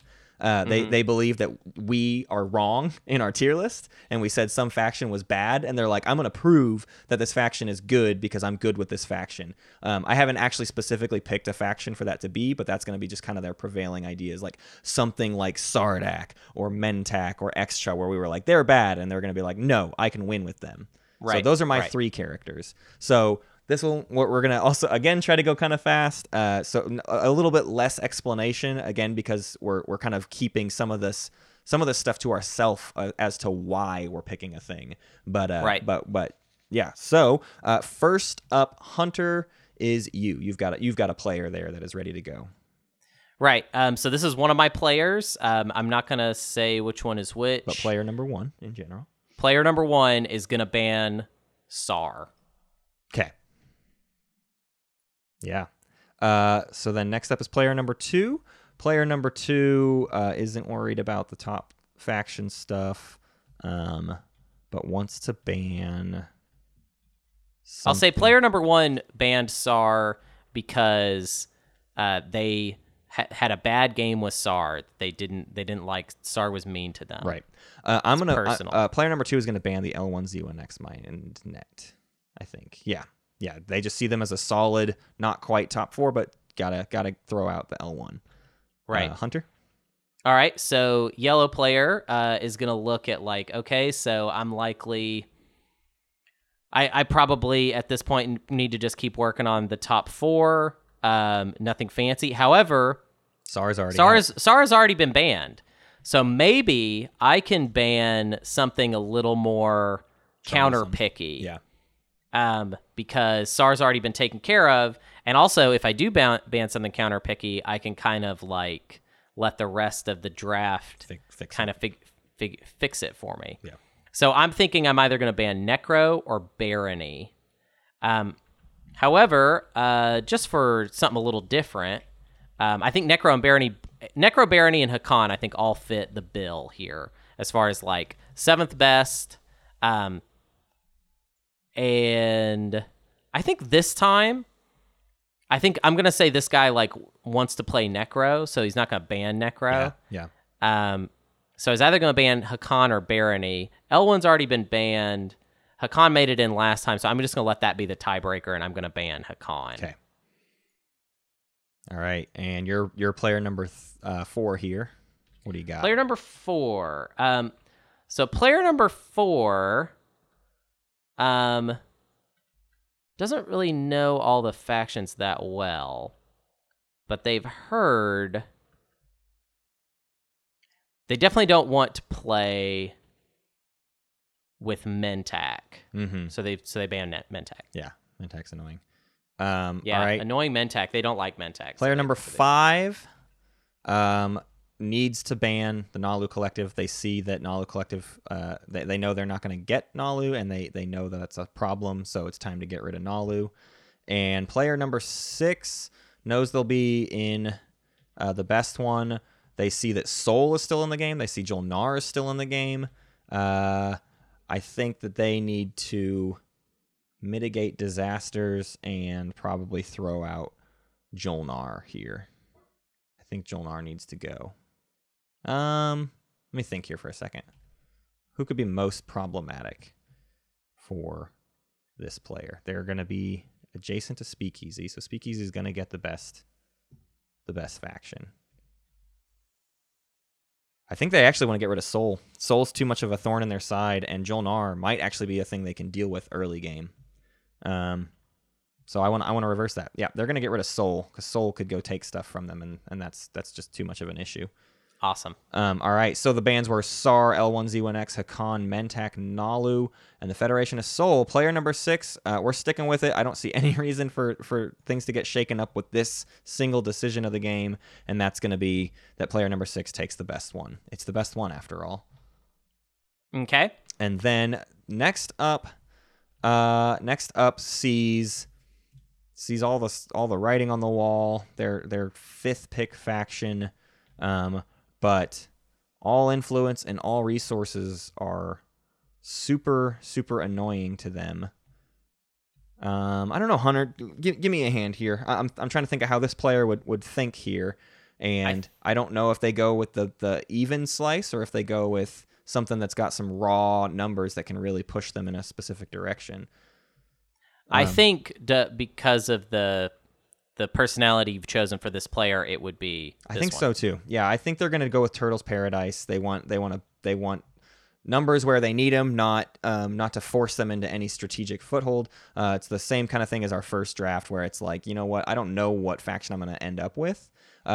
This draft went a little bit weird. Jol-Nar got let through, things like that. So this one's already kind of off to a weird foot. So I'm a little bit afraid of what all else can happen here. So yes, we take Turtles Paradise. Okay. This next player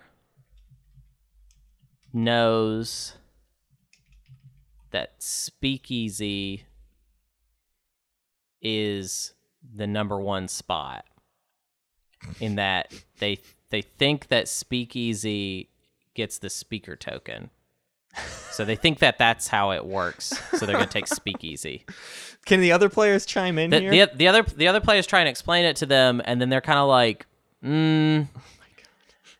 okay, but I kind of have a plan. I have something I want to try in Speakeasy that I'm excited about. And so they try and talk this player out of it, but then the player doesn't do it, doesn't go for it. Player says no. All right, you are player number 3. So this player is very annoyed, very annoyed now, and is super confused as to what to do. What has happened now? Yeah. So the player could pick here. So this player could pick Lil Brudder, but then I think this player is gonna hope. this player is probably going to consider either, still probably going to consider the things they would have considered regardless, which is, Daddy Warbucks or, what's the other one? Gashfather. Yep. And actually, their third pick, man, third it's faction so pick. wild. It's so wild. This player. This is I'll just go and let you know this is my experienced player. So I'm trying to something crazy. You'll never just guess happened, who and now went I'm before trying to them. figure it. Yeah. So I feel like the smartest thing here. Do you think it would be Daddy? I'm just gonna ask your advice because we have to team up and be the experienced player. So this awful thing just happened. I think maybe Daddy Warbucks would be the right pick. I think your third pick, and based on what people have already, the types of choices people have already made, you really think you could get Necro, and you're experienced, and you know you could do well with Necro in Daddy Warbucks. So this guy's gonna go after Daddy, and then the other. But here's the problem: if I pick Daddy Warbucks, and then like I could be last pick speaker order now or third pick. Right. Yeah. Where do we? That's where the do problem. We think things are going to end up? But the person that goes next, well, they probably will take green, won't they? Because they don't want. If it's a choice between lots of influence or lots of, but you're picking between fourth pick or last pick, which neither are great. Yeah. Can Necro overcome a bad first round pick in Daddy Warbucks? I think probably. I think so. This is the right pick. So yellow's going to go for Necro. In Daddy Warbucks. That's their plan. Player number 2 knows everything just got screwed up. Everything got screwed up. No matter what they do, they are opposite of the speaker. They are third pick no matter what. So that doesn't come into it, which means the only other thing that comes into it is which slice is better. They have to take green. They are just forced into taking green no matter what. Right. They know that they'll put themselves in a really terrible position if they go anywhere else. So they take green, which means red is speaker and is in the unusual position of being in Little Brother. They were not expecting this, right? And now they're going to pick a faction. They were planning on what kind of faction they wanted to do in Speakeasy, and now they are thrown through a loop. What faction do they want in Little Brother? They know Barony's pretty good, but they also see this wormhole. This is my faction. Actually. Oh, you're right. This is my pick, actually. Yeah, you're up. So all of those things you were just talking through, none of those things are actually being considered because there's a plan here, there's an agenda, and they're very excited that they had the speaker token because they don't even care what slice because they are going for an Arborec play. They're playing Arborec. That's the first pick. All right, Arborec, they won it. Oh God, you're right. I forgot that was the thing. Oh no. Yeah, I picked the spicy. I have spicy. All right. Next up, they're in all influence. All influence, not really wormhole stuff. Well, Barony Letnev has all resource, so they won't be hurt that bad by all influence. But Jolnar is available. Is still in the game. Jolnar is there. Jolnar is still and available. Next pick and this is sorry, this one will be, so we have Arborec with the speaker token in Little Brother. Yeah, this one's hard and to now explain. we are picking for the player that's in Gashfather. Gashfather 3. Yeah. So try and keep this so one. here's some of the head. considerations that Gashfather 3 player is considering. The biggest issue is they know that Necro could end up somewhere. Jolnar is available to them, but to clue you in now on what they're doing, they're super pissed at Hunter and I because we said Ghost of Creus are bad, and they believe that Ghost of Creus are great, and they see that empty alpha near them and a lot of influence. Ghost of Creus could do all kinds of crazy shenanigans. There's a red skip nearby. This is almost an ideal situation for Ghosts, and they think they can pull it off. So Ghosts sits in Gashfather Part 3. So third pick. So here's we're back to this guy that was planning. So we're back to Daddy Warbucks. Yep. The plan for this guy was Necro, obviously. Jolnar has not been picked though. Right. Which is a problem. Which is weird. So every time this guy has gotten and this is my experienced player. I'll go ahead and just reveal their personality. Sure. So I'm trying to make good decisions here. What is the right thing to do? Does Jolnar need the resources? You'd also be more or less giving Jolnar to... you don't know what Speakeasy's plan is. Maybe you're not worried about them taking Jolnar, but you also don't know if they will take Jolnar, which means you're handing it to either your neighbor. That's a thing. If you take Necro, Jolnar might end up in yellow, your neighbor's position. That's entirely possible. Right. Or vice versa. If I take Jolnar, I would have to be possibly next to Necro. So the problem is this. I feel like, I don't know, Matt, what would you do if you're in this position? I think this is both of our brains together. I think it is tough. It's between Necro and Jolnar. Right, Necro and Jolnar. I think I don't trust the players surrounding Best One. Yeah, I don't. Yeah. And I don't want Jolnar to get to Best One. However, I do think if if our player that is in the position of Speakeasy doesn't take Jolnar, it's my neighbor, which, okay, I'm Necro. That could be a really cool relationship. And I think that might be okay, but it wholly depends on what. Maybe, okay, here's the thing. They're both characters inside your brain. I think your character should ask Speakeasy what they're planning to do. They said they had a plan. What faction do they think they want? Because that impacts your decision here. Okay, so Speakeasy, what do you want to do? Go ahead and act it out for me. Go ahead and give me the voices. Yeah, I'm acting it out. Speakeasy, what do you want to do? I like Jolnar. Jolnar's the best faction in the game, right? I know that. I might pick Jolnar, but I also like Muat. Okay. Doesn't tell me a lot, so maybe would pick Jolnar, which would be bad for me if I picked Necro, I feel like. It would make me feel like, oh, I should have picked Jolnar. With that, I seriously think Necro does better, and just from if you have to ignore everything else, I think Necro does better in Daddy Warbucks than Jolnar does in Daddy Warbucks. I agree, but Jolnar is just in general a better faction, right? One of the top 4. I think even an experienced player though would be like, this is too potent a combination, Necro plus Daddy Warbucks, and also knowing that there is going to be a Jolnar in the game makes me feel like, whether it's and that there's next to you still or not, inexperienced players. There's inexperienced players at the table. We know that. Right. So if I'm playing Necro, the likelihood that I might be able to take advantage of Jolnar is very possible. Yep. Definitely. So let's do it. Necro and Daddy Warbucks, stick to the plan after some serious consideration. Some fear. All right, and now you are player number 4 here. Okay, so I'm the one that just talked to Daddy Warbucks. Yeah. So I said Muat or Jolnar, but you were being coy. Were you being coy? He didn't know why he was asking that question because he actually wanted to play Necro. Is this mean? It's not mean. It is true. No. This stuff happens. We've seen this at Gen Con every year. This stuff happens, and I'm not making fun of people for thinking this way. I'm trying to say that sometimes the draft will be like this. Yeah, that's very true. And it's fine. Right. It's not. There's everyone else nothing wrong. is working around it. Yeah. It's just interesting. I think it's more interesting to do a draft where this kind of stuff is This is a preliminary round draft. This is not a semifinal round draft. Yeah. This is like the stuff you could actually come up against in the prelims. Yeah. I think for fun, because this player has been my kind of agent of chaos, he's gonna last minute be like, I actually think I kind of want extra. What are you basing this? I want to know what's actually going through Hunter's head, invoking. I'm basing it off of a player. So this is my new player. Is their personality? So they have not played that many factions. Yep. So they want to play a faction that they have played before. Right. And they've played. And at the beginning, I kind of said to myself that they've played Extra and Muat. Okay, gotcha.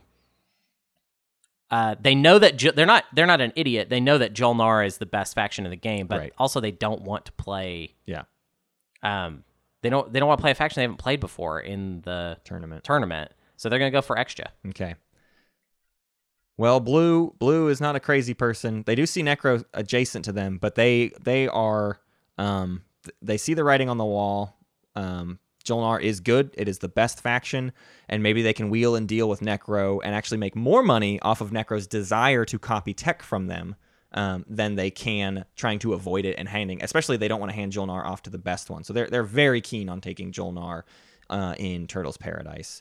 And then our final player has a weird set to pick from. They've got Barony, Muat, Sardak, Winnu, Yin, and Isarl. My top picks here are Isarl, Yin, and Barony. Mm-hmm. This player, they know they're in a pretty good. It's called the best one. It's basically the best slice. I feel like this person probably has seen Yssaril do some crazy stuff, pretty routinely, and I think they want to take Yssaril, because they've seen it succeed time over time that Yssaril wins in the late game. Right. So what we were left with is our speaker is Lil Brudder as Arborek. It will happen at some point. So, at least like one game is going to go like this, guaranteed. Yeah. Then after that is Turtles Paradise as the Jolnar. And then we've got Daddy Warbucks with the Necro, the Ghosts of Creus in Gashfather Part 3, the Yssaril Tribes in the best one, and then Speakeasy picking last in as the Xjaw. Xjaw, Speakeasy picking last in speaker order. Hunter Donaldson. Here's our objectives real quick. We have got own tech, 2 tech and 2 colors, and spend 8 resources. You are our Arborek player. What is your first get? Well, this player's whole plan was to get Warfare as Arborek, and they got that, and doesn't really matter. You know what?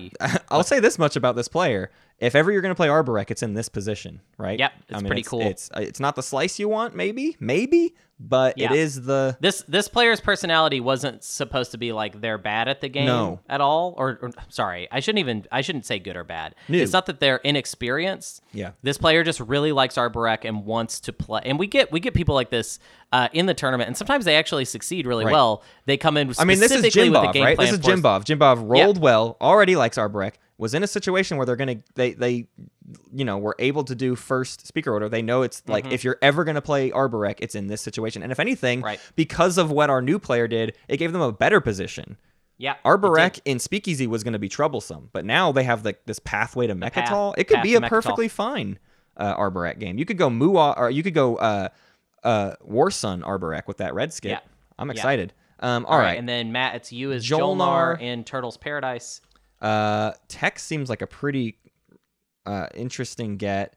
Obviously Jolnar doesn't love to just like take tech. They kind of want other people to take tech maybe. But it's round 1, and that's always a little bit different in round 1 because it still comes down to your command counters in round 1 rather than like the resources you would be spending.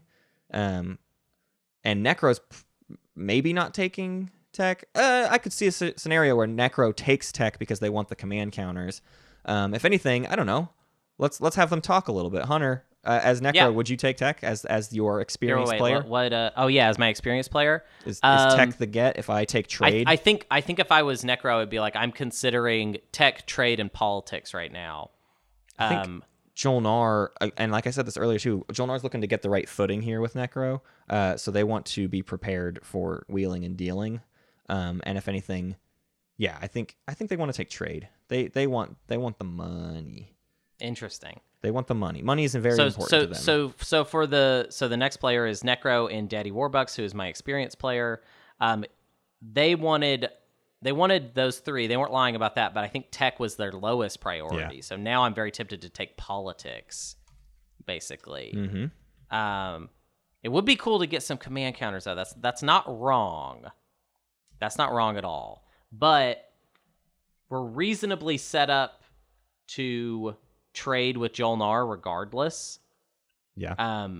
Because we're neighbors and because their other neighbor is Arborek, that is kind of, I can see Arborek's path, what they're going to do. Yeah. And it doesn't necessarily translate to trading with Jolnar. And also Jolnar's going to want to trade with me. So I kind of feel like I'm going to take politics, actually. Okay. Next up is the Ghosts. Ghosts in Gashfather Part 3. They've got tech available to them. Do they even need tech round 1? They've got the gravity drive. I mean, they know they need to be working on tech in general. And that's kind of the key to a good Ghosts game. They're going to have plenty of command counters later. They don't need leadership. But is construction the thing? Are they looking to get PDS down right away? No, I don't think they're crazy. I think tech is a pretty good get. Yeah. They were surprised to even see it get to them. Next up is our Yssaril in the best one. They're looking at leadership Diplomacy, Construction, and Imperial. And I think that they know that leadership should be the get. I mean, there's nothing it's weird just got to here. be leadership at this Hunter, point. go ahead and tell me what Extra does. So Extra, you engineered all of this. This is like the storyline of the century. So that's the thing, and this is I think important to note. I really don't want it to sound like we're throwing shade at people that this happens. We've watched this happen numerous times. So you need to be ready for the fact that somebody might just go against the grain completely. And it might be because they're a new player, but also might be because they just disagree with the whole idea. Right. But definitely going to take Diplomacy as Extra. Are you kidding me? Yeah. That's such a good They're gonna get Tarman off of the thing there. Yeah, I'm going to get Tarman off of the thing, and I can always get, Construction later. One thing I also wanted to mention about my Necro picking politics play that I didn't even think about is that I could then also trade the speaker token to Jol-Nar, for some tech. So we could really kind of get in bed together. Yeah, I think Jol-Nar in this game, Jol-Nar and Necro are set up incredibly well. I don't think there's any scenario where one of the two of them doesn't win. Yeah. in this layout, they're really awesome. Yeah. Yeah. Okay, well that's all the drafts we're gonna do. This went on for a while. We've actually got a lot of episode left, if you'd believe it. So we're gonna do some errata.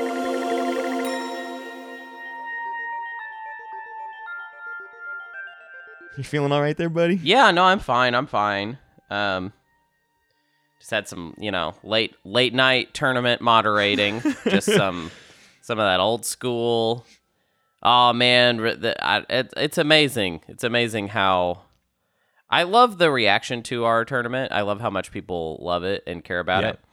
And then you're in the games, and then you're in the games, and you're like, wow, these people, we are playing for keeps. These people really, really want this. And I think it's just because I can't play in the tournament, obviously. I mean, right. How could I? I'm too good. But yeah, it would just be every year. It would just be you know what? It'd just be pointless. Yeah, it would be pointless. And it would also look really arrogant because it would look like we run this tournament just to give me an award every year. Right. That's what it would look like. Yeah. Because that's how good I am at. If you can't tell, we have jumped forward in time. We recorded the whole episode yesterday, but then had to break. So now we're recording, and actually we have seen 3 games to completion, and there's actually a game actively happening right now while we're recording. But we want to kind of give some tournament updates because that's the whole. We're in tournament season, man. It's time. Let's do the first one, which is the weirdest update, which is 4 games so far. 3 of the games have had L1Z1X, Barony of Letnev, Xcha, Isarl, and Yin Brotherhood in them. Yeah. 3 out of 4 games have had that. Game 1 also had Ghosts. Game 2 and Game 3 both had... Game 3 and 4 both had Sardak. Nope. 2 and 4. Also wrong. No. 2 and 4 both had Sardak. Yep. 2 and 4. Then... Game 3 is the only weird one, and boy, howdy, was it a weird one. Real quick, we'll get to that, but we're just kind of announcing winners right now. The first game that was won of the entire tournament was won by the Defterus. Yeah, so congratulations to the Defterus as the Yin Brotherhood in the best one. Our second game was won by B-, and B- was Sardak Nor in... Turtles Paradise. And then, Hunter, tell me, you were there last night at the wee hours of the morning. Yeah, tell me about Game 3 a little bit. So one thing I want to say about Game 3, well, there's a lot of things I want to say about Game 3. Game 3 was the weirdest one thus far. Those first 2 are great games. There's nothing wrong with them. Real good. Nothing wrong with them as opposed to Game 3. Game 3 gets pretty wild, and you can watch it on YouTube. One of the players actually did their own recording of it, which is awesome. And it will be pinned on the Discord. Yeah, let's just do it that way. Patreon tournament chat. Yeah. But if you look up Control-Z on YouTube, they host Twilight Imperium games, and they posted their tournament game. So if you want to watch the weirdest 11-hour game of your life, yeah, by all means. Yeah, so it had so the winner of that one was Kudos playing as Jol-Nar. And there's a couple characters in Gashfather Part 3. And then there's 2 other characters who I want to talk about. One is Jay Nor, who you might recognize from the finals last year. Right, a big upset. Yeah, we don't see big Jay Nor upset. win this well, one. yeah, I mean that's gonna happen. For sure. But notable that one of our finalists is already out. And then we also had kind of an Agent of Chaos player, D20 Chemist. Yeah. So D20 Chemist comes into and we've gotten people like this last year. I knew we were going to get I believe people this they year. did this last year. I was talking to Root. Oh, did we were they talking really? About the game, and Root was like, somebody rolled dice for their faction picks last year. So I don't know. D20, hit us up if that was you, or if it wasn't. If it was somebody else, let us know. We want to know who these Agents of Chaos are. Yeah. So he rolled dice to determine all of his choices in the draft, which is funny because it's going to sound like when we did that last goofy. Right. Mock draft. It's going to sound like we were making fun of somebody like him, but it's so hilarious that we did that because then later that day somebody did sort of do almost exactly what our mock draft was. There was an Arborek in that game too. I mean, Monty is wanted to play Arborek and chose Arborek. I mean, it was almost the exact same draft as what we did as our third draft that you just listened to 10 minutes ago. We really predicted it because it's just like sometimes so you get some people that are just kind of Agents of Chaos and they just want to shake up the draft, and then you've got some people that come in and they've already decided what faction they want to play, and they don't care about the draft. They're like, no, I want to play so-and-so faction. With X. Yeah, and I'm going to play that faction. So yeah, that the draft was pretty wild. I don't even remember how, basically...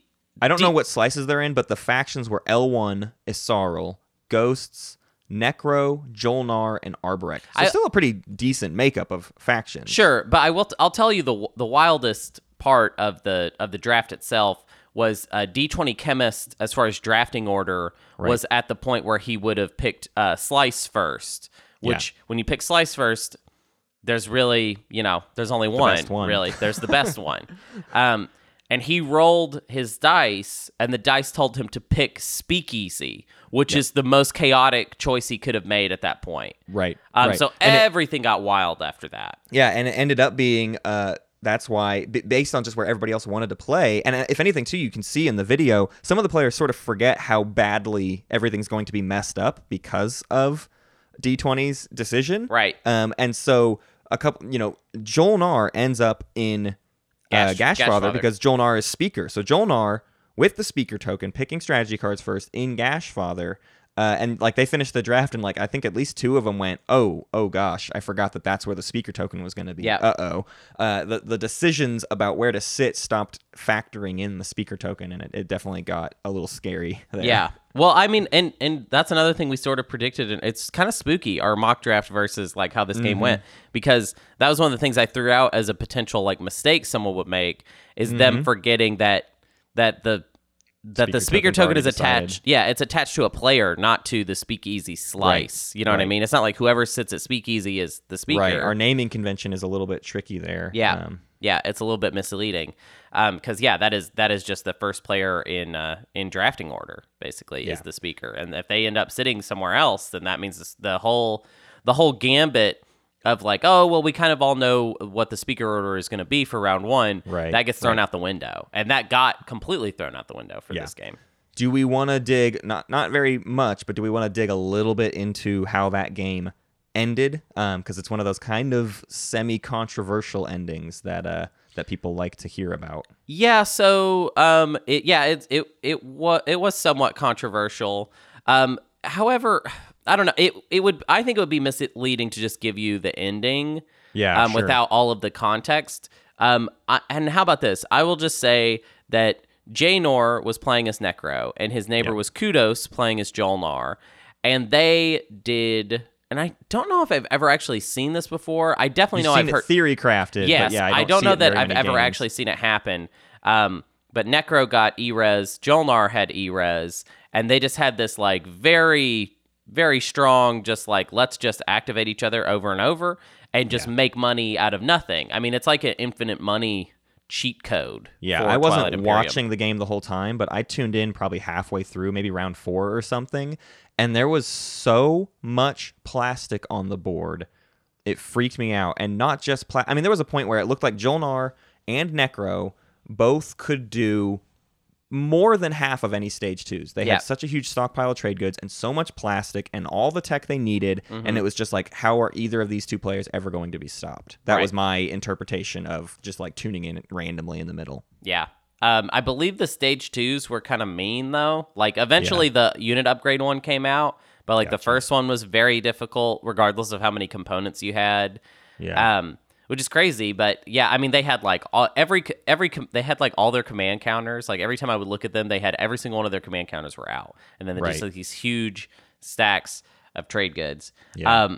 So that just made the game all, and like I don't blame it at all for doing this. Like they basically like found an exploit and were like, yeah, we can totally. And honestly, a lot of it was kind of if you go back and listen to our interview with Jay Nor in the like prelude to the finals thing, he talks a lot about his philosophy being like a rising tide floats all boats. Yeah, something like that. Actually, I feel like that's messing it up, but whatever. But this game is sort of like that philosophy, just like writ large to an extent where like you kind of see like what would happen if this went to its like basically as far as it can go, to where it's literally like two players are helping each other out to such an extent that they have like all the components they could have basically out. Right. I mean, it literally, I'm just reading back at Jnor's a little bit of recap, and it was Necro and Jolnar are positioned for every single tech and spending objective in round 2. Yeah. All of them. They had command. I mean, what you said at one point, Jolnar had literally every command counter on their sheet. Well, that's what I'm saying. Is they both mostly they had all the stuff you can have. they had all their command counters out, so that meant like anytime they would take from reinforcements, they had to just take off their sheet. That's how much they had their components just like under control. Which is crazy. And then the end of the game, actually, I think I would like to talk about the end a little bit because I want to call out that Crinden as the L1Z1X. Yeah, Austrian Oak on the Discord. Did have kind of a route to a victory. It was a pretty solid route, and it didn't seem like they could really stop him. However, Jnor, God, I'm sure that happens all the time. Jnor and Kudos would have just barely not finished, and so they had a gambit that would have made me super upset had I been in the game, but as a viewer was hilarious, especially with all of the weird stuff. It's one of those things that you can call king making, but because the two people involved both could become the king, it's hard to know where to put that. Yeah, right? that smells like a different situation to me than king making. Yeah, exactly. But so what they did was they sort of like they both needed to score an action phase secret objective, and I don't know how they both knew what secret objectives they had. Like I don't know if they discussed this. Like I didn't catch that part, but they basically like they were like, okay, well I will make it possible for you to score yours if at the same time you make it possible for me to score mine, and we just kind of let the RNG decide who wins this game. Right. And in the end, the RNG decided that it was Kudos. It just as easily could have been Jnor, because it basically came down to Jnor had turned their fleets to dust, which he did actually score, but Kudos only needed to destroy their greatest ship, which Jnor like risked so that Kudos would come and go for it. Kill. Yeah. Right. So pretty weird. So yeah, I just want to call out that was a game where Jnor, Kudos, and Crinden had it all in their grasp. Actually, I even think D20 Chemist was next. A shot. Yeah. Like it wasn't like that. That was a really, really, really close one. And I'm sorry that I don't have as much information about the other two games. I just did not get to watch as much of them as I wanted to. And also, I mean, they just didn't end as wildly. I know Defterus's Yin win was a little bit of a win from ahead scenario. Not completely ahead. I'm not saying the other players didn't have a shot or whatever, but it was definitely like he had a bit of a point lead on everybody else, whereas I think game 2 was pretty tight the whole way. Yeah. So we're already seeing, I think, some better play across the board this tournament. Last year, the prelims were wild, all over the place. Some games it was just a complete wash. Someone ran away with it, and I wouldn't call any of these games that. And the fourth one that we're kind of seeing play out right now is the same scenario where it's like, I mean, literally at this moment, I see 3 players at 8, 2 players at 7. Yeah, like it's close. So already seeing that the competition for this tournament is ramping up.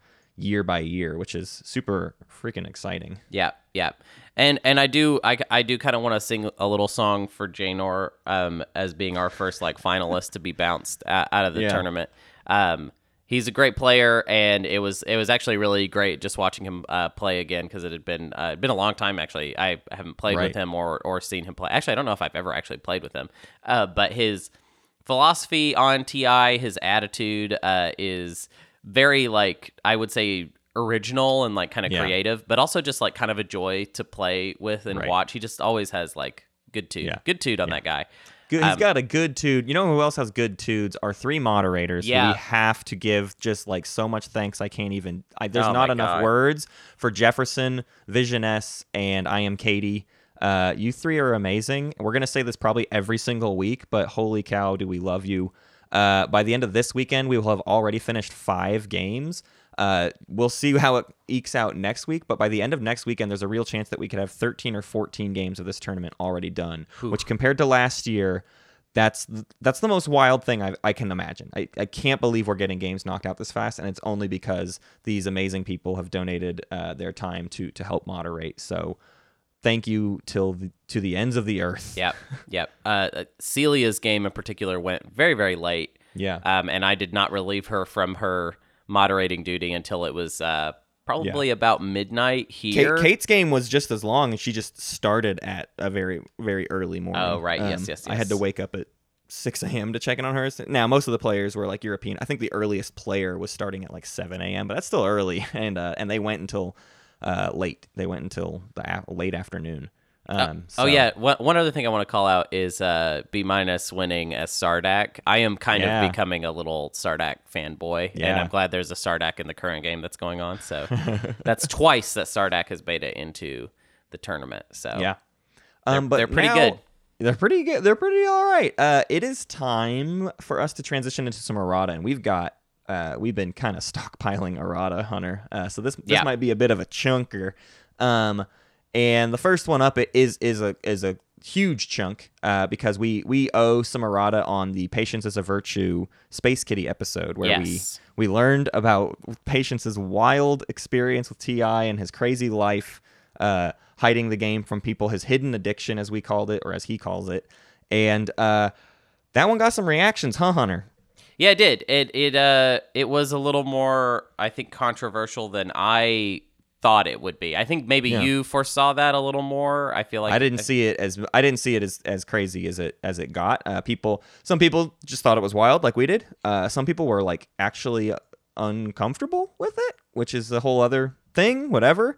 But it was a weird episode. But we have a response that we want to read out because as you heard last week, we're kind of changing up our Patreon tiers, and so we want to, we had essentially a Space Kitty want to chime in and just be a voice on this topic a little bit. So on the topic of hidden addiction, here's something from Scott Radom.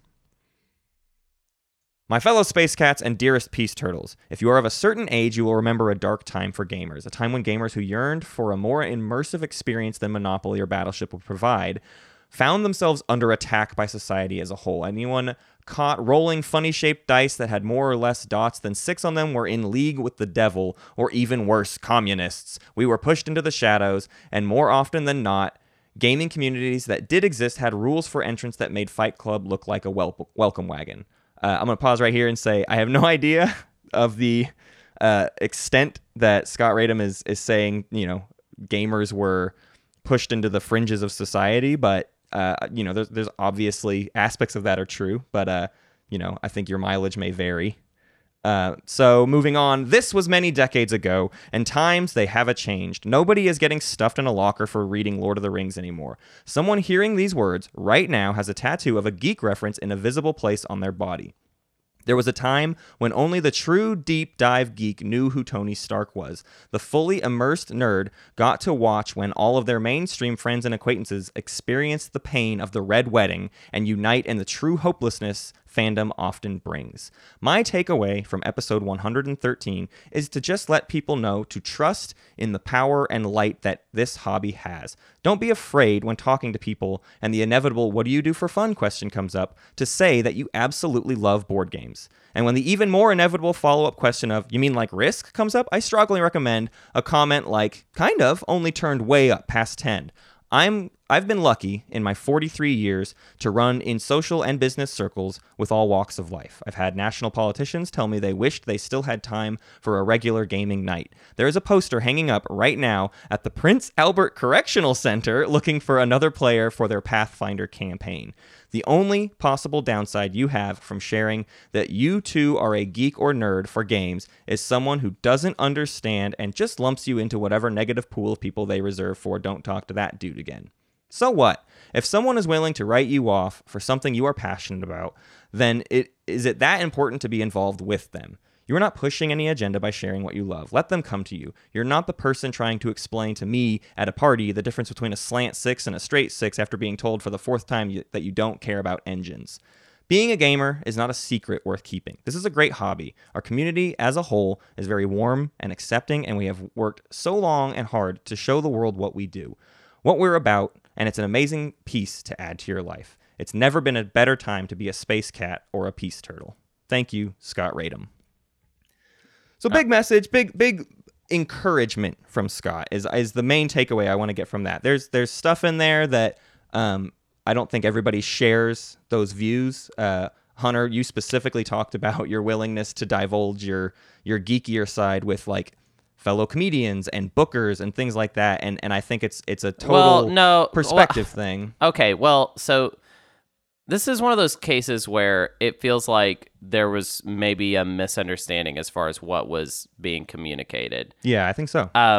Because I think it was kind of, I don't know, like it's a nuanced thing, and I feel like this is one of those cases where I'm reading this response to our episode, and it feels like a response to something I don't think I said, or that I don't feel like we were trying to communicate. I don't think we were trying to tell people that being a gamer is something that you should keep secret. Right. Absolutely not. I mean, we're literally a show about, about a game. Like, you know what I mean? Like, obviously we're not keeping it secret. We're talking about this every week. Right. We are like very, very, this is a big part of our lives, this game. But at the same time, you can't really like judge people for what they do to like get by in this world, basically.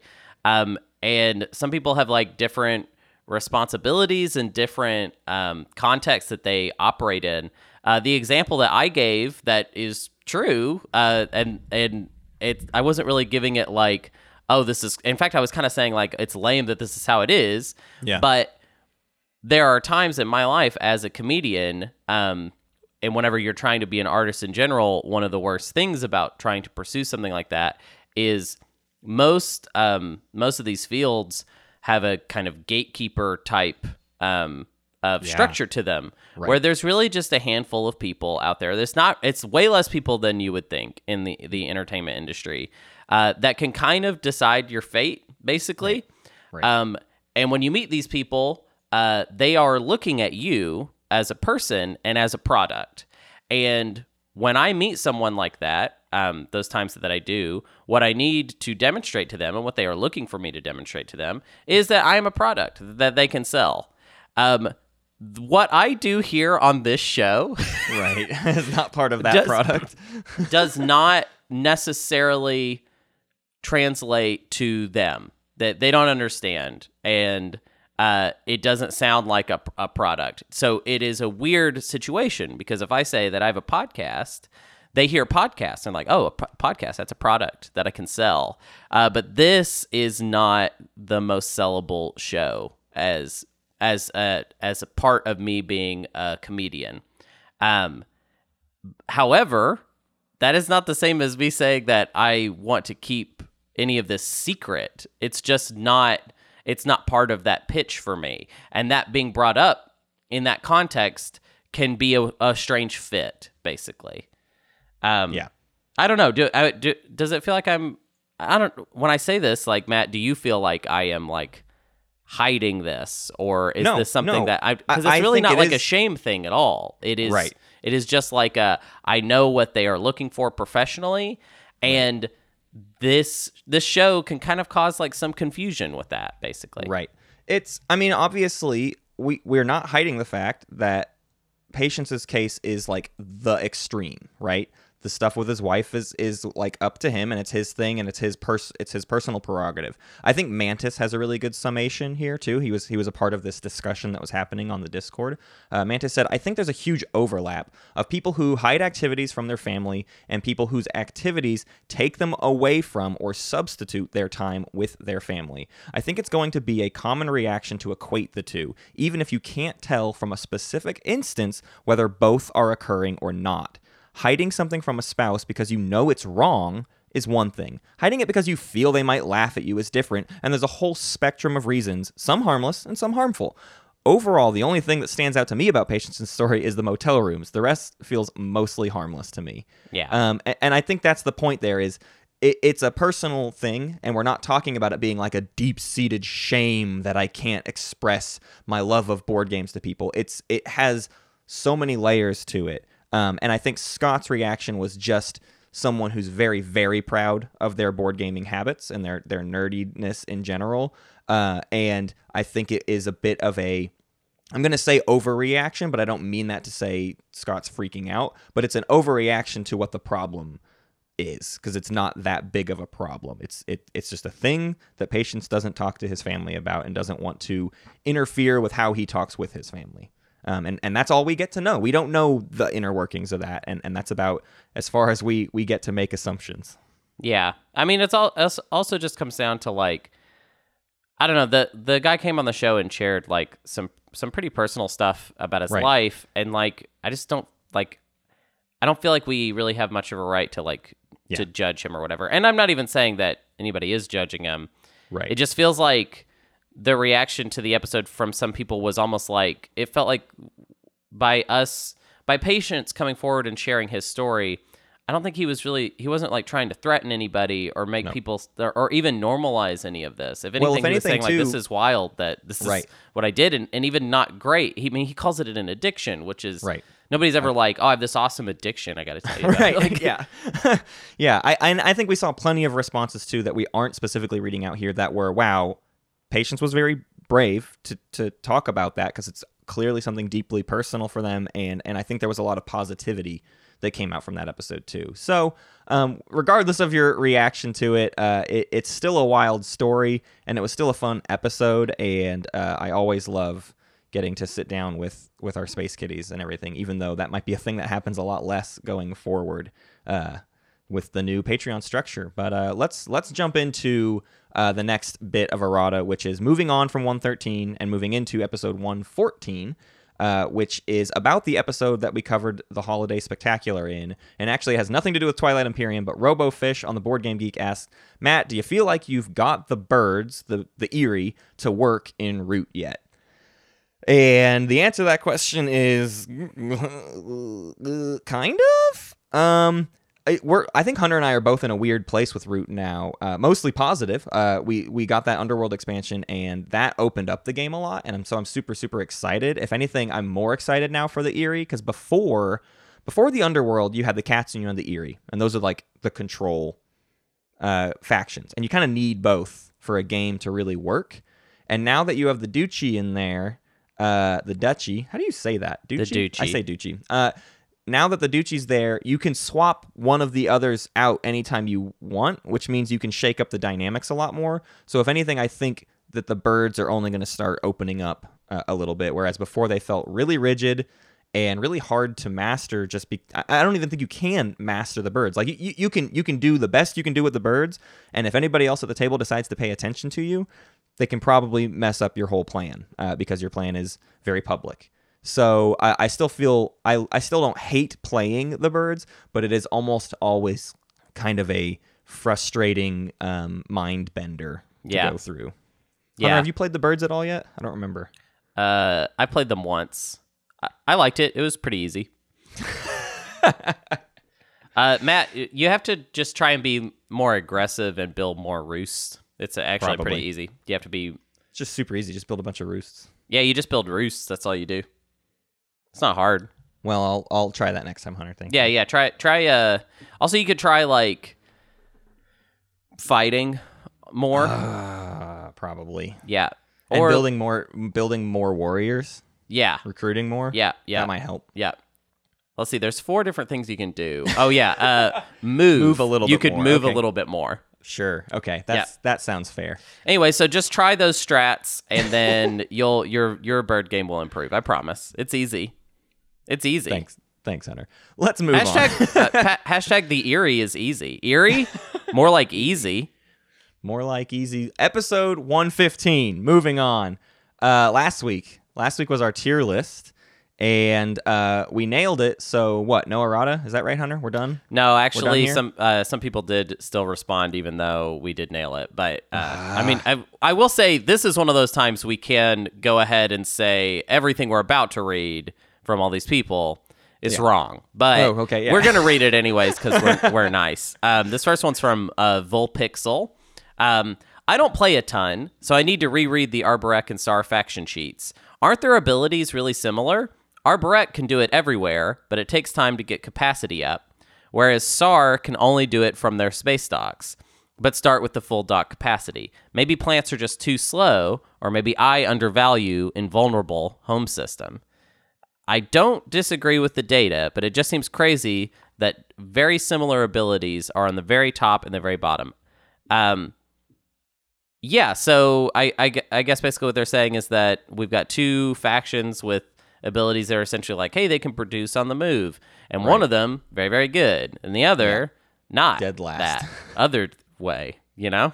I get that it could be confusing because they both should be equally good. Right. Basically. Right. There was kind of a conversation that broke out from this because Volpixel was mostly just looking for some advice. And I think AJPL and Brian put it really good. AJPL said mobility is of massive importance in Twilight Imperium. There's a reason the blue tech tree is far and away the best one. SAR are excellent at mobility, and Arborek suck at it. And Brian went on to say, it's a matter of the maneuverability of set abilities. For SAR, the dock flies out on its own and, in fact, moves other units around. It has its own capacity. For Arborek, they would have to have a carrier, 1 fleet supply, and 3 resources just just to be 1 production short of the space dock. SAR basically gets a fleet supply free carriers that produce on the move, and Arborek doesn't. So it's the idea that Arborek can produce on the move, but the move part is not actually like a very big aspect of their play, whereas SAR produces on the move, and they are all about movement. Right. Yeah, I think it really doesn't. They both have production abilities, but one of them just has all this other stuff that like makes it kind of all sing together, and then the other just it has Machen. Yeah, and honestly, even with that, the big thing is, SAR, if it only had that, if it had the production on the move, it would still only be like an all right faction. It'd probably be like a mid-tier faction. You'd get lots of units, but it is the fact that they can completely abandon their home system that that just wildly unlocks them. Not only because it's just there's absolutely no way you can stop them from scoring when they want to, but they also are not defined by a pie slice. They get to just go take whatever planets they want without any abandon. They just do anything they want. And that's a huge advantage to have at your disposal. Whereas Arborek still has to hold on to their bad home system. Yep. I agree. Do we want to move on to the next one? Yeah. The next one is a similar talking point, which Badman Veach says, what's wrong with Mentak? It seems like they ought to be higher up. So this is just a similar situation of like Arborek seems like it should be better. Mentak seems like it should be better. What's going on? There's actually a lot of discussion about Mentak and ghosts on our tier list, but Santiago X Deirdre responded to Badman Veach and said, Dreadnought 2, I'm going to summarize a bunch, actually. Yeah. If you want to go on the Reddit, there's a huge post where Santiago says a lot more, but here's the spark notes. Dreadnought 2 is better at scoring. Bombardment is a huge deal for grabbing planets, so the Mentak have to bring a few cruisers to go take a world for a planet objective. Cruisers are fragile to PDS. Shooting a Dreadnought 2 with PDS, even with plasma scoring, is 75% likely to not result in a kill. Cruiser 2s against PDS, they explode. If you're not bringing carriers, they explode even without Graviton. You are not tanking PDS shots. Can you bribe your neighbors to let you take planets? No, you're Mentak. You are the one faction they will go out of their way to destroy when you're adjacent. You're the one faction that might be innocently trying to score 2 ships next to Mechatol Rex when someone else will smash you, not because they're afraid of you scoring, but because they just don't like you being there next to them. Also, 2 techs in 2 colors bites because they really want to run up the yellow tree, and green 2 and red 2 are not really great for them. This is something we mentioned in the episode of, it's the same thing with Asarl and Mentak, where it's like your best tech path is a sprint down 1 color, which locks you out of a bunch of objectives. Right. So to recap, blue is the best color for scoring points. Carriers and Dreads are both fantastic point scorers. Gravity Drive is fantastic, period. And Mentak don't want to go there. They make enemies just by moving around, so they're the faction most likely to be attacked. They get strong in the late game, but most games end in round 5 or 6 at the latest. It is not a recipe for a win.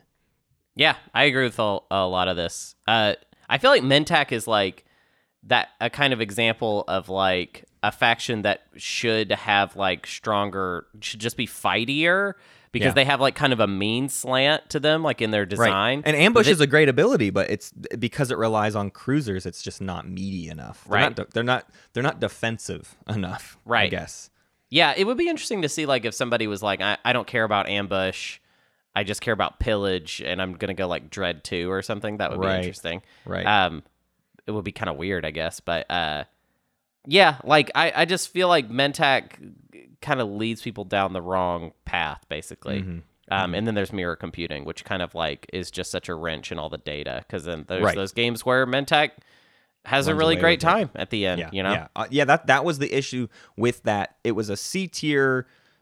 Why aren't they better? It is like, if anything, with Mentak and Ghosts both, we're kind of saying what everybody else is saying, which is like, on our own list, we believe Ghosts and Mentak should be better. Mm-hmm. But they aren't. In the world, in tournaments that we've seen, we don't see them do better, so we can't rightfully put them in the same tier as the factions that we do see do well. Right. They just aren't better, and we don't know why. We don't have a perfect answer, and that's why they ended up in that C tier. There's something wrong, and we don't really even understand exactly what that... I mean, we have ideas, obviously, about what's wrong, but yeah. But no clear answer. Yeah. So there we go. Hunter, we did it. We caught up on 3 weeks worth of errata that we've been skipping out on because every episode we did, we were just like wanting to dive right into it because we were in the same room as each other, and now we're not anymore. Right. Yeah, it's a bummer. It's always so much. I just need to move to Arkansas. That happening scene. That happening comedy scene of I just need to be down in Arkansas for where all this stuff's going down. Hey, if you like this show, well, first of all, I want to say thanks to everybody that supports our Patreon. You guys are the best, and we're smack dab in the middle of our tournament. Please answer your emails, please. We're not at the point anymore where it's like, hey, look out for them. It's like, no, hey, we sent you something, okay? Yeah, I know we sent you something. Yeah. We sent emails to 216 people, and I got responses from about 100, which is great. Again, like I said earlier, we're going to get through like 13 games. That's amazing, but there's going to be a very quick falling off point. So please, if you're listening to this and you are in the tournament, check your emails regularly. My goal is to get a few out and to get a couple weeks ahead. I know we kind of started the tournament with just like hey, are you ready on like this Saturday? That's not going to continue. We will get more ahead of it. We just kind of had to dive in the deep end here. So like this week, you should already have emails in your inbox for scheduling emails that come out, through the next couple weeks. Yes. So we're looking for people to send us your availability. And then once we have your availability, we send you an email that is essentially inviting you to the game we want you to play in, right? It's an email with you and 5 other players and says, hey, you said you were available for this time slot. Here it is. Can you confirm that you are still available for it? Let's get this ball rolling. Yeah. And that's that. So you're basically keeping an eye out for 2 separate emails routinely throughout this process. Yeah. So I just want to talk a little bit specifically to Galactic Counselors. This was a Galactic Council episode that was really fun to do. But I am looking to get us ahead on Galactic Council polls. So I'm going to go ahead and put out, when you hear this, if you're a Galactic Counselor, you can go ahead and vote on next month's episode, which is going to be the first week of February. And I got 3 choices for you. And I'm kind of like I kind of want the choices to move around a lot. So just like don't expect to see like the same choices on the polls over and over. But this time we didn't get to do the player profile on 9 of Spades, and I just really feel like doing a player profile episode.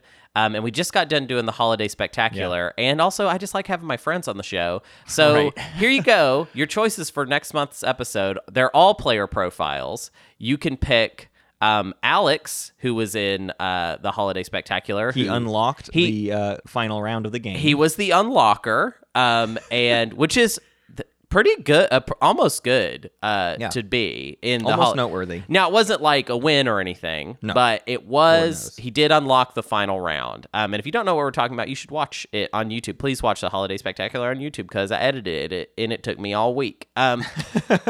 A lot of people have actually been calling out that they want to talk to Alex about his necro strategies in the Holiday Spectacular because he was kind of playing a wild game. Also, I would like the opportunity to have him on the show and apologize for how salty I was at him. I really don't like being called out for saltiness because that's kind of Matt's whole thing. Right. And someone did call out like, hey, Hunter was kind of salty in that, which I would actually contend that I wasn't, but... really at all, but then the record is there. There's a video. Shoot. At least I didn't like break anything or smack my head on a desk or anything. So still, well, never mind. The second option though is the one that I want to get on the. I mean, the second one's funny because it's Sean, and Sean was here last week just talking to us about the game in general. Right. But it would be more fun to dig into Sean's brain. Yeah. As a player. And how Sean plays. Board games and strategy games in general. I think it would be really fun. I don't know how illuminating it will be for you all because I think it would be kind of like that's a way to do that, huh? Right. Which actually, you know what? I will say this though. Sean plays games, I think, to have fun, which is nuts. What? And I know I just lost a lot of people. Well, hang on. You say that, but also Sean, every time it's his turn, it's like a 10-minute intermission. Yeah, because he's having so much fun. He's having so much fun on other players' turns that he forgets that he's playing the board game, and then on his turn, it's like, oh yes, now I'll be strategic. Yeah. And then your last choice, I think this would be an interesting time to have this guy on the show, actually, mostly because of his lack of interest in Twilight Imperium, but also I feel like the arc of his character should be updated a little bit. Is absolutely. Connor famous for him confusing the legal text. And it's time for him to be on the show. And I think it's also time for us to cast off if you watch what happens to him in the Holiday Spectacular, I feel like it's very mean from the very beginning, and I think we should all let him off the hook collectively, and I think it would be nice to have him on the show to have him speak on that a little bit. Yeah. So there you go. Your three options are essentially Alex, the strategy discussion, Sean, the how do you play games for fun discussion, and Connor, the redemption story. Yeah. Those are kind of the three focuses of what we could get into. And actually, I'm pretty sure, has Connor never been on the show? I don't think Connor's ever been on the show. I mean, there was that one time early on that you kind of just interviewed all of our friends and had them send you a blurb, and I have no idea if Connor was in that or not. I don't Probably know. Not. I don't know that he was. I think he's only been a part of Holiday Spectaculars. Yeah. Sean and Alex have both been on a couple times, I think. Me and Alex did everyone's favorite episode of all time, which is the Twilight Imperium movie. Which, by the way, I think I could do a better version of that now. Yeah, so maybe me and Alex will collaborate on a Twilight Imperium 2. Anyways, more Patreon stuff. Hunter Donaldson Fan Club people, which is Hunter Donaldson is a guy on the show. Wait, what is this? Oh yeah, so the Friday night so the way the Hunter Donaldson Fan Club works is one Friday night out of every month. I get on Twitch and I play a game based on a poll that the club decides. The night that I'm going to play this month is going to be on January 17th, probably starting about 6 p.m. Pacific Standard Time. And here are the choices that I'm considering right now. I haven't put the poll out yet. I'm probably going to wait one more week to actually put out the poll. But right now, I've got I could play a variant of Twilight Imperium called Nuzlocke, which EJ has kind of developed. And if you're on the Discord, you know what I'm talking about. And if you don't know what I'm talking about, I'm sorry. It's just a very weird way to play Twilight Imperium. It involves, like, if you lose your pieces, you have to throw them away. Yeah. In Pokemon, a Nuzlocke run is if your Pokemon faints, it's gone forever. So EJ has adapted that to be if a ship dies, it's gone forever. There's also a crazy endgame scenario that he's developed where if two players are tied, it doesn't come down to initiative order. Instead, it basically comes down to a battle royale over Mechatol Rex, which is awesome. I really think the whole point of Nuzlocke is to just work up to that final round moment. Okay. But those are like the two guiding principles of Nuzlocke. Yeah, and hopefully I would play with EJ, which would be nice. And then another option that Billy threw out, one of our Weird Bears, actually, is Dream Daddy. He wants to play Dream Daddy Dating Simulator, if you're familiar with that game. I actually do own that game and have not played it at all, so I could do that. I could play a prelims map Twilight Imperium game, like a mock tournament game, except with only the bottom 6 factions from our list as the only playable factions. And that was recommended by Tabes from the Hunter Donaldson Fam Club. And then also, I always like to just kind of throw one in just for me. I just got that game Control, which is by Remedy, the same studio that did Max Payne and Alan Wake. And they also did one that I didn't play that I heard was bad. Sure. But Control looks really interesting, and I would also just be down to play Control. If you guys vote on Control, the thing that no one will vote for. That's so fun, Hunter. Yeah, but I always like to just throw one out there that's just like, oh, it might just be cool for me to just play a game, you know? Yeah. Sure. Yeah. I want to thank our partners, our Space Kitties and our Weird Bears. I want to give a huge thanks already to 2 new Weird Bears that we have. It's not even been a week. They both basically signed up immediately as soon as Weird Bears were available. Billy and Ponchadori. Oh my gosh, thank you both so much. And I also want to thank our Space Kitties, Firosco, Scott Radom, Patience, TG Welch, Naderade, Mantis, R-Wise, Umar, and Woodstock. Thank you all so much for supporting the show at such a high level. You guys are amazing. Yeah, without you guys, this show would not happen.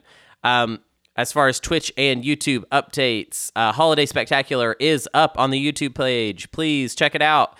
I am going to be, this coming week, I'm going to be working on getting a video on YouTube of us playing the newest Root expansion.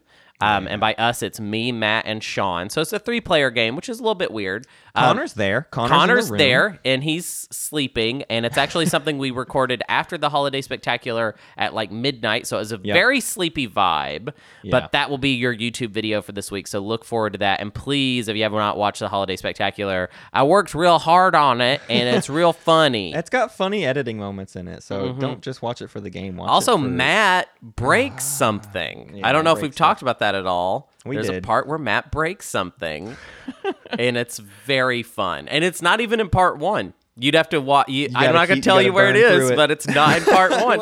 So you're going to have to watch past part 1 if you want to find it. You can rate our show on Apple Podcasts and iTunes, and it helps increase visibility. You can follow us at SpaceCatsPod on Twitter, SpaceCats Peace Turtles on Facebook. You can find us on BoardGameGeek Guild /3103. You can join our Discord and get involved in the channel conversations that are devoted to every single episode. You can also be a part of all kinds of conversations. There's also super fun conversations happening right now all about the Patreon tournament. If you want constant up-to-date information about the tournament, it's all happening on Patreon tournament chat on our Discord server. So if you don't have to wait for the episode to come out to hear about games that just finished, come hang out there, because as soon as every game is done, we announce the winner. The players get in there and they have that, that post-game talk that always happens. That stuff is awesome. It's awesome, and it's even more fun when they get to share it with like the whole Discord. So it's honestly, this is seriously the best time to be on the Discord. I was just about to say that. This is the time. If you listen to the show and you like Twilight Imperium, but you're like, I don't know about getting on a Discord about it, do it. It's fun. Yeah, it's fun to hear about the games, and there are games happening right now while we're recording this. Can I say it's wild? This weekend literally had like full 24 hours of Twilight Imperium, or very, very close. Your game finished at like just shy of 4 a.m. my time. Oh, and then Kate's next game started at 6 a.m. my time. There was only a 2-hour gap where games weren't being played. So this tournament is literally happening 24/7 at the moment, which is absolutely insane. I just want to thank Jefferson Yeah. I Am Katie and Vision S again because oh my god. I can't. I'm so glad we're able to do this again. I'm not even like being nice when I say this year's tournament wouldn't happen if you all hadn't volunteered to help with this. Right. Like it literally. After last year, I was saying we will never do that again. Like unless there are major changes, we would never ever do another tournament. So this tournament is only happening because of Vision S, Jefferson, Katie. Billy's going to be showing up around pretty soon too. We're going to have other moderators, but so far those three have been the ones doing it, so we have to give them extra special thanks. But yeah, seriously, this tournament wouldn't be happening this year without them. Yeah, I literally cannot thank them enough. Thank you for listening to Space Cat's Peace Turtles, and thanks to Ben Prunty for the use of his music. You can find more at benpruntymusic.com and benprunty.bandcamp.com. Pax Magnifica, Bellum Gloriosum.